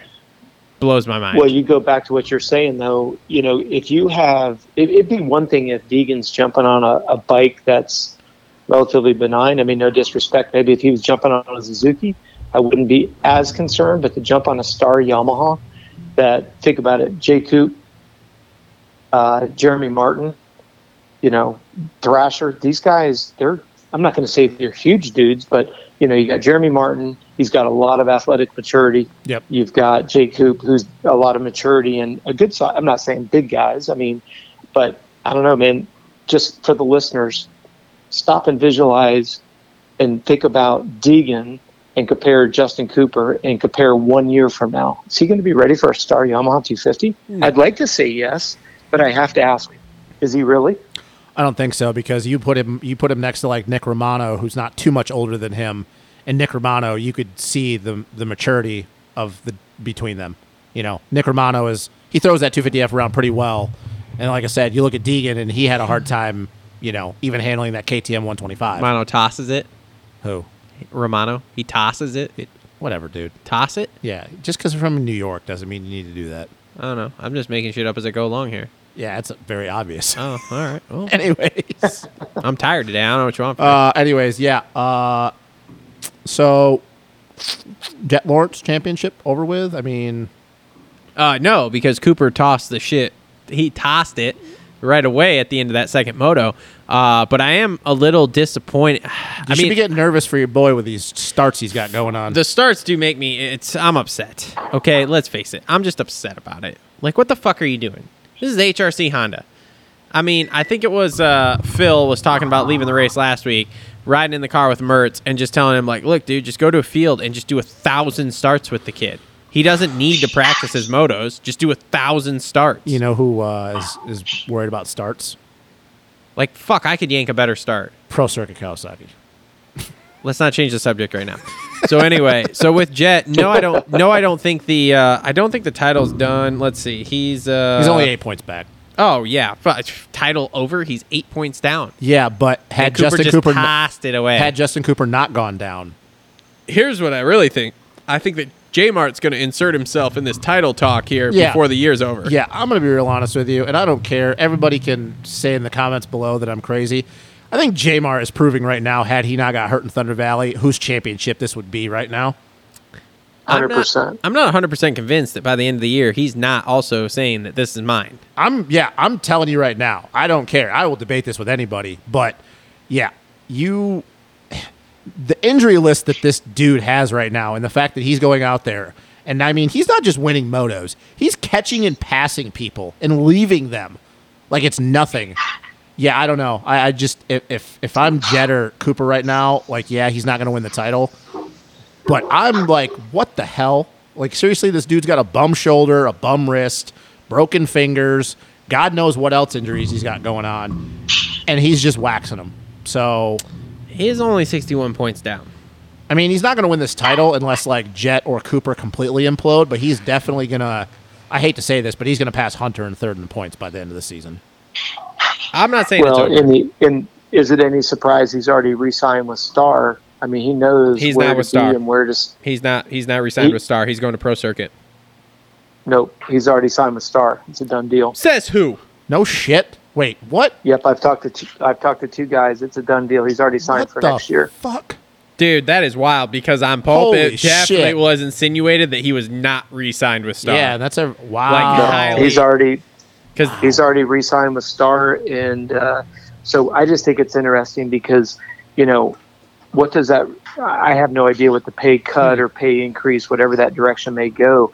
But when you look at the depth of that Star team, and for them to bring him back in with the injuries and all that, it goes back right to what you guys are saying.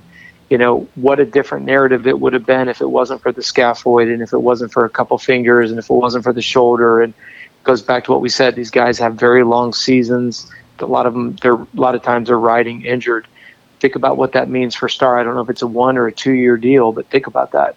Makes for an interesting, you know, Supercross that's right around the corner. Wow. Well, I'm happy about that though, because That's I like when I had interesting. heard the rumor that he was going to PC, I was like, okay, cool, good for Mitch. But like, what the fuck is Star doing? well, like I said, it was super insinuated on Pulp last week because on Pulp they legitimately asked him like, "So are you going back to Star next year?" And he's like, well, we have a deal with someone." It's got to be, yeah. It's the same thing. But it's like, I mean, it begged the question of, okay, if you're re-signed with Star, who you're already riding for, why not just say it? Because it's probably the same thing that happened when everybody thought he was going to Pro Circuit, and then at the last second, like, hey, it's Star. Like they probably, Yeah. Well, just think about it though. I mean, he's destined to be on a 450 program, and that's just what, you know, Pro Circuit does not have. Even though they did that for Brock Tickle that 1 year, you know, he's going to go where that future of a 450 program is at, and obviously Star is where it's at.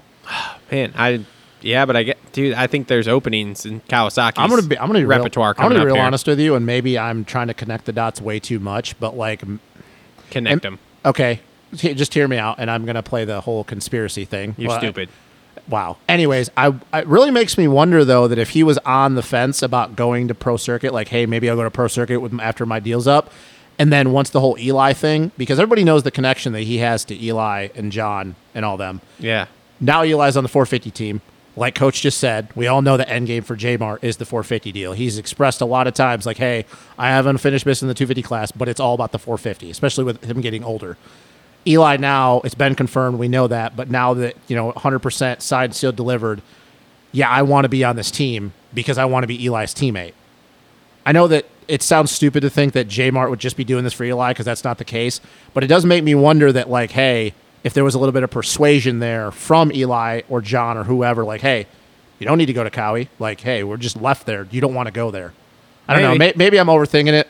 I don't know. I don't know what you think, Coach. Maybe it's not the craziest theory. There's just no place for him at Cowie because you've got AC that's got 2 years, and I would assume Anderson gets at least a 2-year deal. Yep. So that locks up Ford. If you play the musical chairs at the end of the season, where does he go? He'll have a better potential over at Yamaha than he will anywhere else because Tomac's only got a 1-year deal. You've got Ferrandis' deal will be up at the end of that 2 years. Yep. I mean, if you look at musical chairs, Christian Craig's got a 2-year deal. Again, you got to play the timing of all this, okay? If he goes to pro circuit, there's no way he's going anywhere in Kawasaki. Yep. If Roxon retires, immediately Jet is going there. The big question is, where is Hunter going to go in 2 years? There's not a whole lot of openings in that 450 program. So that's where I could see Jeremy. It's the best, and I don't want to say the only place, but I'd say it's his best option for a 450 at this point. And it looks like it's actually going to turn out to be the best. Yeah, exactly. No, I'm happy for him, though, because like I said, when I had heard that rumor, like I was like, oh, okay, that's cool. Like, J Mart would be good on a Cowie. He has a good relationship with Mitch, like whatever. But no, I did think the whole entire thing that was a little bit weird. I'm like, why would Star want to get rid of him? Like, why? Well, and let's be real. I still think, call me crazy, but he would have won that Supercross title had he not got hurt at the first round. I really do. Absolutely. I completely agree. Absolutely. I'll sit there, and I know, Travis, you don't believe that because you have this thing with J Martin Supercross, but I'll argue it all day long. Like, I mean, he only didn't qualify for 2 races. It's totally fine. Yeah. Every top guy's done that. Yeah. No big deal. Okay, that's a long time Stu ago. didn't qualify for 2 races. Anyways. Like, straight up just didn't qualify. Didn't wreck himself Hey, into did Jet oblivion. Lawrence win that Supercross Just title? Didn't qualify. Jet Lawrence won that Supercross Jet title? Lawrence is another one, just straight up didn't qualify for a couple Yeah, of yeah. races. Anyways. He's a generational talent, okay? You and Toolman Dan. Me and DB were on this page. I was actually texting DB about this last week. Really? Were you? Yeah. Really? Generational You were talent. texting him. I was. Really? Legit. You want me to pull up the DMs? You got Jace's number too? You texting him? I haven't texted Jace yet. Oh yeah, okay. He's next on my list. He's next But I was texting DB after listening to Paul, telling him, bro, you're totally right. These guys are all fucking idiots if they don't think he's a generational talent. You're 100% right. Matt has told me the same thing. What? I love it. That Jet is a generational talent? Yeah. Of course he did. Yeah. I'm just kidding. He didn't because he's a fucking idiot. Really? Is that breaking news? That's breaking news. breaking news. He Steve was Mathis. trying to tell DB that Jet was not a generational talent, and it's a fucking idiot statement. DB is 100% correct on this. I will fight everyone to the death. We already had this conversation a little bit at the end of last show. Just my stance on that. The way if you want to talk about generational talent. Look, just go back and listen to Pulp last week, and you will see how DB I don't lays listen it. to Pulp. Well, go back and listen to it because you need to see the how only DB lays podcast I this listen out. to is Cookie and the Coach, Gypsy Wow. Tales, and Main Event Moto. Gargling noises coming from over there are impressive. Look, we've only had look, when we get Jace on here, I'll say There's the same so thing. much shit all over your Shut face from the your nose being fuck shoved up Cookie's ass. All right, I fucking hate you. No, it's great. Anyways, we got Coach on way past 8:00. He probably has to go eat dinner. Yeah, what's for dinner? Why are you asking him that? It's personal. He doesn't need to tell you that. Yes, he does. It's funny you say that. We have a new cookbook that's out, and we have a meat pie from one of our clients that we picked up when we were in Australia. So Michaela's fixing that up, and then Cooksey and I go on at 9:00 tonight here. So oh God, holy shit! So we're going to get a little bit of dinner with Michaela. We just got back from a bike workout before we got on the call together tonight. So, Coach, do you ever sleep? Do you ever sleep? Seriously. I just appreciate you.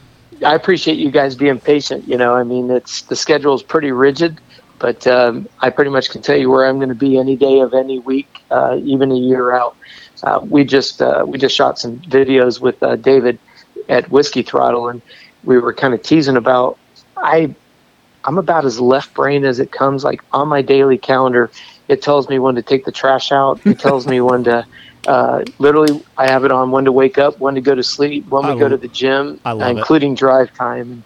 some people laugh about it, but it's the only way I can get stuff done. But yeah, I'm a big 9-hour a night guy with it when it comes to sleep. But I was just about to ask you that, Coach. God, I wish. I was just about to ask you that. Don't be a hypocrite now. You're telling all you guys get 9 hours, and then if you tell us 4, I'm gonna be real upset. Shit. No, 9 is my thing. But Michaela's very patient. Once the eyes open up, it's pretty much wide open. And like I said, we get our workouts in here and there, and we do a lot of talking there. And dinner's something that we really prize as a family. We've done it ever since we've been together. It's just, I don't want to sound like an old fuddy-duddy, but to me, dinner time is great. No phones. We sit, with the kids, and we sit and we talk, and we just make it a priority. You know how it is. Coach wakes up in his workout clothes, and then he goes on a spin bike ride. No, they're afternoon workout people. Oh, okay. Right? My bad. Yeah, well, we're still kind of screwed up because, we traveled all day Friday. We had a pretty significant delay coming out of. We flew from San Diego to Denver, and then Denver to here, and we had I don't know if the listeners know this, but like the way the airlines do their statistics is as long as they push that plane back, it's on time. And they pushed us back, and we sat on the tarmac about 50 feet from the, where they push you back. We sat there for about 45 minutes, and then they let us go out onto the runway, and we sat there for another 45 minutes.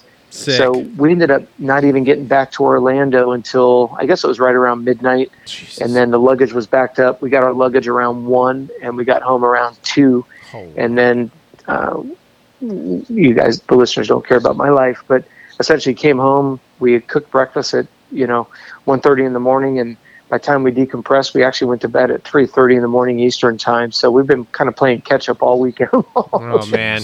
So, but busiest it's good. man in the I industry. wouldn't change it. Busiest man in the industry. That's all right. So. Well, like the three of us tease off the record. We've been doing this for 35 years. It's the 35-year overnight success, as everybody likes to say. Yes. 100%. Love it.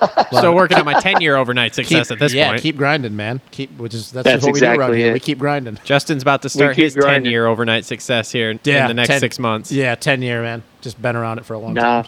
Well, and what I love about my job is, BC Pizza is one of your presenting sponsors, and I've worked with Warren Nelson for probably 6 or 7 years, and Chris and his brother that started BC Pizza, and then obviously Warren's mom Sandy and his sisters, just absolutely great people all the way around. So Coach, to be on a show, I used to be Warren's mechanic back in 2009.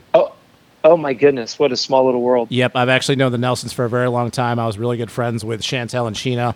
I've known them since Warren was probably on 65s. There you go. And I actually used to be their mechanic for a little bit. And then my buddy, the one who owns the restaurant that I run, I'm actually the one that got him set up with Chris and all them to get the store going. That's so cool. Yep. So I always forget to mention that. I always just wanted to bring it up, whether it be on air or off. Be like, Nelsons, remember them? But actually, it's funny because I remember when I was up the first time I went up to their house, Warren, when he was still on Super Minis his last year, he was talking to me, and we were getting ready to. We weren't riding that day, but getting ready. He was doing some workouts. He was like, I just got off the phone with Coach Robb. Got all my stuff in there, and it's just funny that all these years later, like here we are. So yeah, that's right. Small world, small little world. But as the comedian says, it's a small little world, but I wouldn't want to paint it. So it's all good. But thanks always, guys, for having me on the show. I deeply appreciate it, and thanks to listeners for taking the time to listen to us bench race. I always enjoy it, and let me know when you've got time. I'd love to come back. Oh yeah, wait. We have open. I'm gonna schedule over the next couple weeks the last 5 shows. So I've got. I think I've got Unadilla full, and I think that's it. So I've got to get the other ones. Iron Man, I think we're full because we're gonna be at that race. So we'll do stuff with the riders there in the pits. So the other ones, but I'll touch base with you and get that all lined up. We definitely need to try to get Coach on for the off season of the silly season show. Yeah, that's always a fun one. Oh yeah. Nope, I'm down for it. Whenever you need some sloppy seconds, just give me a buzz. Oh God, Jesus, here we go. Well, Coach, let everybody know where they can find you at. Oh, I appreciate it, guys. Complete Racing Solutions is our website. We've got all kinds of coaching programs. We've got all kinds of resources. You don't even have to pay for them. We've got a lot of videos and articles and stuff. When it comes to coaching, if you're looking for something, whether you're a weekend warrior or maybe you yourself, or you've got a young rider in the family who wants to make it to Loretta's or whatever's important to you, there's all kinds of programs that are there. CompleteRacingSolutions.com. We have a membership area. We do 2 live webinars with all of our members every month. But love to help out any of the listeners. If you've got a frustration that you guys are just like butting your head against a glass ceiling, send me an email, contact@CoachRobb.com, and Jennifer will get that over to me, and I promise I will personally email you back. Just be patient. It may take me a couple days to get back to you, but I promise I will get back to you. We have these conversations in our staff meetings all the time. People are like, hey, why don't you have an FAQ area? I'm like, when a dude emails you and says, hey, I have a spiral fracture, I have a grade 2 concussion, and what do I do? You can't put that in an FAQ. So I want the listeners to know we'll definitely get back to you, whether it's dealing with an injury or not able to drop weight or struggling with our pump or whatever the issue may be. Hit us up, man. I'll be happy to get on the phone with you. Let's figure out what we can do to fix it. Like I said, it's the sports. I want the sport to grow. I want the riders to be able to go faster, longer, less injuries, and just please let us know how we can help in any way. Cool. Awesome. Well, thanks, Coach, for coming Thank you so on. much. Thanks, guys. Go get some dinner so you can get to Cooksey. Sounds good. Have a good night, Appreciate Coach. it, guys. You have a good show. I'll be listening tomorrow. Awesome. Thank you. Thank you, sir. Later. Thanks, guys. Take care. Bye. All right, Coach Robb again. Awesome. Great guy. Gotta love it. Yeah, it's great. Love it. Should we call Hubert? You could try. See if you pick up. Call. I mean, because, we could hit Meshy up. I'm not calling Meshy. I know. We I'll could call call Bobby. No, Even though he I'm wasn't gonna call there. Hubert. What did Hubert get yesterday? Hold on. Well, yeah, you might want to check that out before you Let me even pull this call him up. cold call him. You're the one. Look, dude. Look, he was having a great day yesterday, I think he was in like 16th or 17th for quite a bit of that first moto. Don't really know. I think he was in like 20th or 21st the second moto. I don't know where he finished. I just want to know because that was the last track I figured that he would have his best results of the year so far. We've been going for a long time, man. We gotta watch this. We gotta lock this up here. No. But we'll call Hubert here in a second. Just dude. So I don't know what happened between that first moto and that second moto, but holy fucking shit, the second moto is so much better. Yeah, but see, here's the thing, and I, jokingly said what I said earlier about the championship. Like, obviously, 8 points is nothing. I only say that, though, because, and I can't remember, I don't know if we touched on it at the end of the last week's show, but here's the thing. So, we know that Jet, he's faster than Cooper. Yeah. And right now, quite a bit of guys, like Cooper, we know he's kind of a mental head case. Like, he got the Supercross title out this year, he's the points leader, but we know that he mentally might not be the strongest guy. And it bothered him in Millville when J-Mart, both motos caught and passed him, Mosman. And then the second moto, J-Mart catching and passing him again, especially with the way he did it. Yeah. But here's the thing. 8 points is not anything. Like, you can make that up in a day. Mm-hmm. But Jet needs to get his starts under control. Because I'm telling you this right now. I don't care what you say. I don't care who it says this to me. If you tell me for the next 5 rounds that these are how the starts are going to go, Jet's losing this championship. I will 100%. bet 100%. I don't care how much money. I'm a Jet homer. I'm not going to argue that, man. If he gets a start, we know he's going to win this title. Mm-hmm. But if he continues to get outside the top 10 starts, he's not going to win because the thing is, you're going to guarantee Cooper's going to be 1 through 3 off the start. And Jet just is not going to have time to run him down. He definitely 12th. But if you have Jet get starts like he did yesterday in the second moto, it's game over for everyone else. But see, here's the problem, though. You can say that, and there was a huge difference. I don't know what it was. But he only got second because Cooper went down. Cooper was, 12, 15 seconds out on him? So, yes, I completely agree. But one thing to think about, too, and they said this on the broadcast, we're getting into some tracks that Jet has not been to. Yeah, like we Unadilla. didn't go to Washougal. He didn't go to Unadilla. He hasn't been to Buds. He's never been to Hangtown. Yep. He's been to Buds. He was there his rookie year. Okay. Yeah. Okay. So he's been to Buds in Crawfordsville. So the last 3 out of 5 rounds, he's never been there. Yep. And Unadilla, even though it fits his style more than anything, yeah, Unadilla could go one of 2 ways. I think it's going to go one or 2 ways. I think he's either going to go kill it or he's going to have his worst weekend yet. Yeah. Because we know how rough Unadilla is for first-time guys. Yep. Like, Unadilla is that one track where it's a man's track. Well, did you hear they're filling in Gravity Cavity? Yeah. Sweet. Nationals. 35+2. Men. Let's just fucking make It's this a joke. shit. It's a joke. God. Because all the prime things have been so bad. Like know. LaRocco's wasn't good. I know. Those sand rollers weren't good. Yeah. So it's just a joke. You know, like the funny thing, though, filling is in that gravity cavity. watch them actually fucking do it. Nah. Or them won't be just a thing. take out the, the fucking elevator section or whatever. Oh, God, yeah.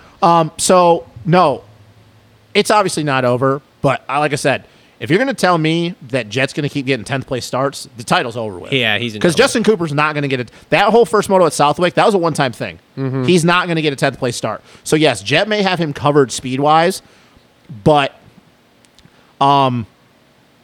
J-Mart thing, though, I'm real honest with you.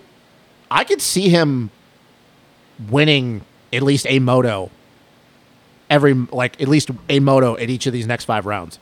100%. Like, I could honestly see him going 1-2 or 2-1 and getting every overall from here on out. Can we talk about something I just noticed here? What? I mean, yes, So I was looking up Hubert's results. Mm-hmm. Carson Brown raced 252 banger. in the 450 class. Yep, and he got 18th the first moto, 17th. Yeah. He was beating Cody Schock. 18 He in was- a DNS. He was, yeah. I think that him. What the fuck? I think from him being away from racing, like he realized that 2 motos. Yeah, but he was beating Cody Schock, dude. He was straight up, but like 18th on a 252 stroke. at a track that is the least favorable to a 252 stroke. And I don't care if he rides that track all the time. Like Wild. it's, and like I said, I didn't even know he raced yesterday, to be real honest with you. Yeah, well, his name. I don't pay attention. Yeah, but him and Cody Schock, like, were having a legit, like, they were going at it for like 20 minutes straight, and then obviously Cody got around him. But like, that's impressive to me. Wild. So, You want to call Hubert and talk to him about Sakamoto? I just got one more question before we get onto this. Yeah. The Dylan Schwartz thing. So I'm a Dylan Schwartz homer. He's Yep. killing it, having a really good season. He had a couple up and down rounds. You have know. man boner for him? Yeah, I do. No, I think that the fucking the kid's legit. Nothing against the Suzuki. He's making it work, but we know that he should be on bigger and better things. Yes. If you're a team right now, and I don't know what the way they structure their deals over Bar X, probably nobody outside of that team knows, because like, why would it be knowledge? Yeah. If you're a team right now, a factory 250 team, what team right now do you think would be looking at him? Well, I mean, Star Yamaha's got a gazillion dudes, so It's why not not s- add one more? Now, we joke about that, but let's be like, if we're talking realistic, I'm going to be honest with you.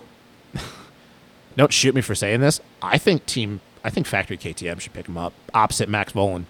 Probably, yeah. Like, what? Am I crazy for thinking that? No. Like, wouldn't that be? I understand that Dylan, like, his Supercross season wasn't great. Yeah. But right now, his outdoor season, like, he is opening eyes. He's an animal. And the only other team I have is kind of in that same wheelhouse. Gas. Yeah. Opposite that was the one Brown that and came to Mosman. mind, honestly. Because we with know me, Husky's but- not going to work with RJ, Jalik, and Styles. Yeah.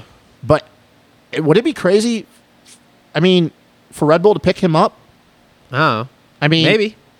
I think he'd be insane on a factory KTM. Probably. It'd be interesting to see what the difference is between. Do you think there'd be a difference? Because I think there would be. I mean, if he's getting I think he'd sixth, pick up some stuff. I don't know, man. Maybe not. What's he get on that Suzuki? Like, is he paying to do anything? no, or he's is there. he- If they have a factory rider, he's their guy. Okay. He's their number one guy on the team. So it really is just bike difference. So that's probably good for a couple spots. I mean, dude, But we're talking about the top 5 dude. Then But I we're talking guess. about the bike difference too. Yeah, that's what I'm talking Yeah. about. That's really the only difference then is the bike difference. So we're talking top 5 dude I mean, at that point. if I'm KTM, I'm seriously looking at him for next year. Yeah. They're probably not, but I'm seriously looking at him I for mean, the next question year. is KTM putting another dude on a 250 next year? Do you think they Period. should? Because I think they Yes, should. they Max Volan can't KTM, be. Husky, and Gas should all have 4 250 riders. Yeah, I don't understand why Husky has 3. Again, when they reorganized here, they dropped the amount of 250 riders they had. As Yeah, opposed and to their logic increase them. we just switched guys. Like, you're still there's numbers that are missing, and we even covered Yeah. this in our show. Yeah. Like, so Star has more than 4. Cowie has more than 4. Honda, we know the situation there, so like they're not really. It is Yeah, what it's it a is. weird thing. But why out of the fucking one team that has more backing within their team than anybody? I don't know. Would you not? I don't know. We go from 3 to 2 to 1. Like, how does that shit make sense? I don't know. I don't know. I think that Dylan Schwartz should really get a shot at a team, and I think the factory KTM would be. I think so too. I think that'd be good. He'd be beating Max. Well, he already is kind of. Somewhat. Max had a bad day yesterday. Max had a real bad day. Yeah, He went to let's see. he wasn't even on my radar. I don't know. I'm looking at 450s. I can't believe Webb fades so bad. Yeah, he's just a Supercross guy. That's a shitty situation. Think he'd be any different on the Yamaha? He's not going to answer. No, I know he's not. We're here trying to talk Well, to is he him. in California? If he's in California, it's 5 there. I mean, going on 6. He's probably doing He should shit. totally answer then. Call has been forwarded to an automatic. Well, never mind. So, yeah, I think that this kind of just proves that Coop is not comfortable running because his speed, like he's shown the last couple motos that his speed at the beginning of the moto is not. It's there. I just don't think he's comfortable running that pace for 35. Fades like a cheap suit. No, see, here's the thing. I don't think it's fading. I think it's just him mentally. He doesn't want to run that pace, and he's even said it. I'm not comfortable going that fast for that long outdoors. Yeah. I don't think it's him fading because we know that his cardio is not an issue. Yeah. I don't think he's pumping up. I don't think it's a bike issue. I just think that mentally, he just doesn't want to go that fast. Like he's probably looking at going, dude, I got 2 450 Supercross titles. Could get a 3rd next year. I got all this money. I'm the top dog at Red Bull. Mm-hmm. I'm just fine with being a 5 to 10 dude outdoors. Weird. Yeah, it is a little weird though. I mean, we know the Supercross. Does it hurt his legacy in the sport? I mean, I don't think so. Does Kenny never having a Supercross title on a 450, does that hurt his legacy? Maybe a little bit. You think so? Yeah. I mean, like a lot? Not like a lot, but it does hurt it. I mean, does it hurt Eli's legacy that he only has 1 450 Supercross title? No, I think that actually helps his legacy, the fact that he at least has 1. He got it done. All right, we don't have too much more time because that is going to run out of All right, so, space, so we got a 3-week break going into Unadilla. We have various events. I like how GL and Weege had to explain to people the reason why we are not on NBC for 2 weeks is the Olympics, as if fucking people didn't already know that. You'd be amazed. 3 weeks going into Unadilla. Winners for both classes. Dilla. Oh, boy. Much Dilla. needed break for actually a lot of these guys. Dylan is going to win at Dilla. Do you think that there's a possibility that with Marv kind of seeing the little bit of old Marv, him very good at Unadilla, Kenny being good at Unadilla, Dylan being Dylan right now, that we could have a Euro 1, 2, 3 in the 450 class? Marv's got to do something more than one time in a row for me to believe that something's going to happen. But I'm saying, is it out of the realm of possibility? Because I'm going to be real honest with you, Eli's not the greatest at Unadilla. It's not out of the realm, but I don't think so. I think you're going to see a Sexton's the only other newfound person. Sexton person going on, and Barsha. Yeah. I am a little Barsha. It does make me, bro. We're gonna go get some pizza after this. It does make pizza and a bagel. It does make me a little nervous on though. Bam TV. Bam bam. I don't watch that. Bam. It does make me a little nervous that Sexton. It does make me a little nervous though that Sexton got 20 seconds put on him after Eli got around him. That second moto, bro. No. Sexton blew his wad the first moto. We all know this. Yeah, it kind of seems to happen with him on this 450 now. Plus, Eli was a fucking animal yesterday at second moto. This is okay. So one more thing before you go into your winners. Were you super impressed though with how Eli was pulling an Eli beast mode there? Yeah. And then the last lap, Dylan just turned it, wicked it up. Well, Eli said there was a corner that he went outside. He was I don't going remember what outside, it and was. straightening out. Yeah, going it. And he said he tried it with Dylan, and Dylan got a super good run on the inside and kind of blocked him or whatever. But Dylan put And in his fastest lap that last lap. Yeah, that was impressive. So was that? Were you think? I was thinking, oh, Eli's just going to go. Because did they both go to 213s, or no, was it just no. Eli? Eli only went to 213, Yeah, but Dylan that went was 214-1 or something the last Yeah. lap. But that's the thing, though. Were you thinking that the moment Eli caught him, you were like, one lap, he's going to make a push, and he's going to get around him, and then Dylan just, nope, sorry, It was dude. a surprise that he didn't get Dylan. Yeah, that pretty 'Cause much the way he was moving. Yeah, that pretty much shows right now that this is that. If you want to look at any moto, that sums up Dylan's season right now. Yeah. At any moment, he can flip the switch. Yep. And he can wick it up when he wants to. Yep. Yeah. Anybody that has any arguments of, oh, this has not been Dylan's championship since the jump, Yeah. you're fucking high. Pretty much. Like, he is dominant. Like, even without winning a bunch of motos, he is pretty much dominated this entire season. Which is why he is my pick to win Unadilla. Okay, so 250s.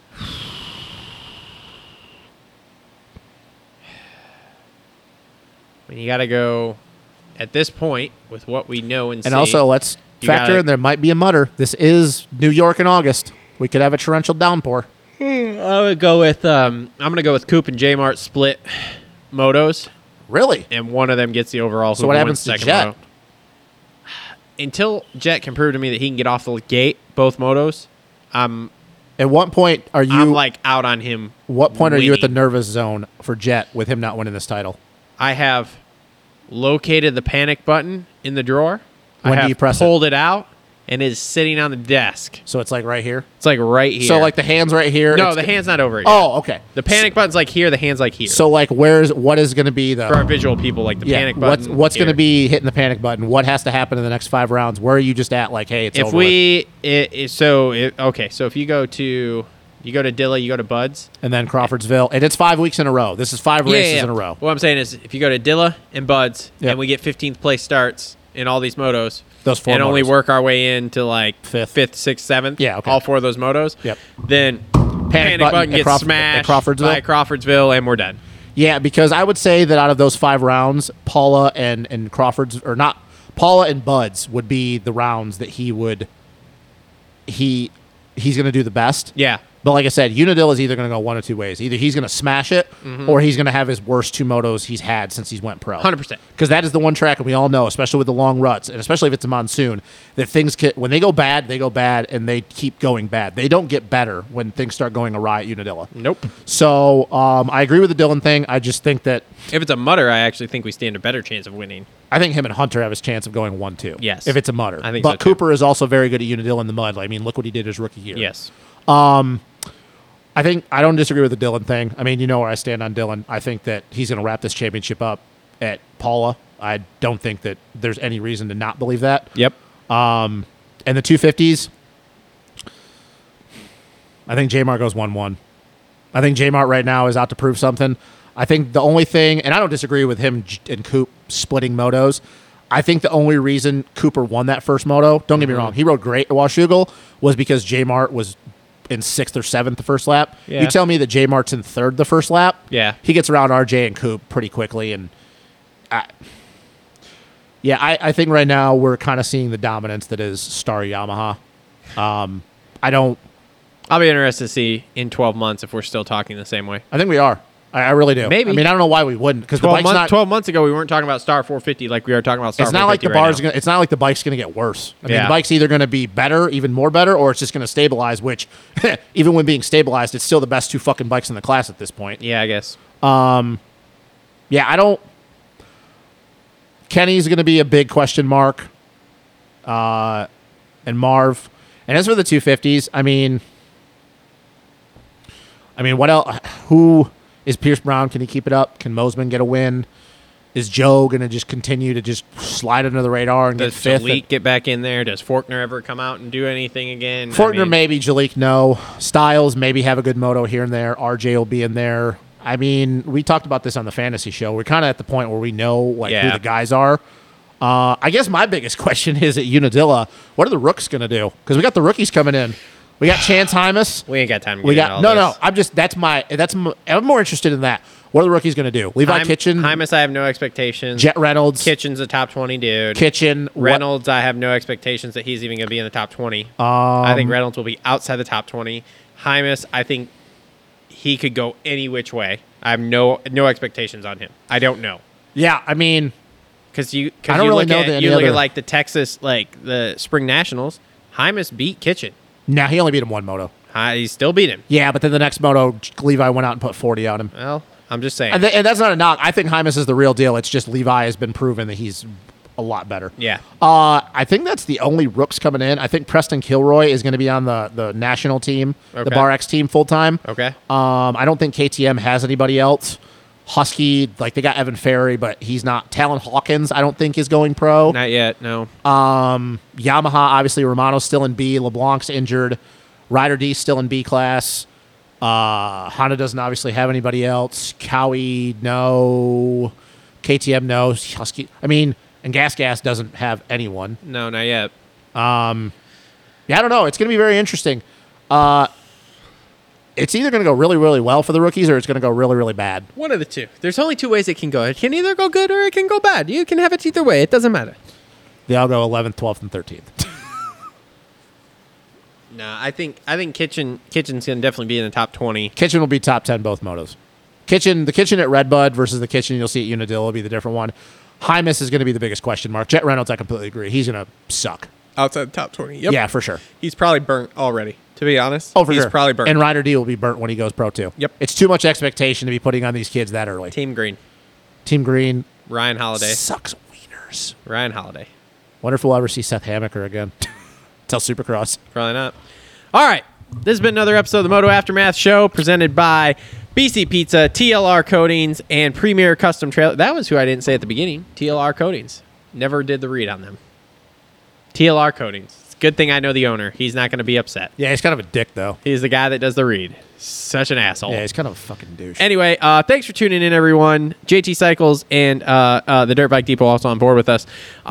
We are off for the next couple of weeks here. Yeah. We'll be back the Friday before with the Unadilla Fantasy Show. So make sure to keep an eye out for that. Brag about how his day went. We will have some videos in the meantime for the YouTube audience. I'm working on the Redbud vlog. Hopefully that'll be done this week. I am going to do a whole bunch of video cuts from the last few shows here ever since basically we had Cooksey on, because I still have some from that show that I didn't do. So I'm going to do some audio clips. So if you guys don't listen to the whole show, hopefully we'll have some clips that will draw you guys in. You'll want to listen. I'm going to try to do some of the other moto vlogs that I have. We're going to start getting some of the bike build videos out. I'm going to hopefully start producing some of the smaller videos here as we go for the next few weeks here to get us through until the last 5, and then we'll make a push, and then off season will be full of videos that are not anything to do with the Pro Series. So anyway, thanks for tuning in. Dave Prater, call us. Make sure, Dave Prater, can't wait to hear from you, buddy. Make sure to like, subscribe, comment down below. Links in the description to all of the sponsors. Links in the description to merchandise. There's links in the description to Amazon to help support us. There's links in the description to Patreon to help support us. If anyone's interested in sponsoring the show, I can send you a sponsorship packet, which will lay out basically everything that you would need to know about that. So, thanks everyone for tuning in. Thanks, Coach Robb, for coming on. Matt Hubert, thanks for not picking up the phone, asshole. Can't wait to talk to you soon. We'll be talking to you at Unadilla, buddy. Actually, we'll be seeing you at Crawfordsville. I was going to say, you mean at Ironman? No, but we could call him up at Unadilla. We have a full show at Dilla. Oh, we do? We have a full show. Oh, okay. You'll have to tell me after we go off. Yep. So thanks for tuning in, everyone. We will see you in a few weeks.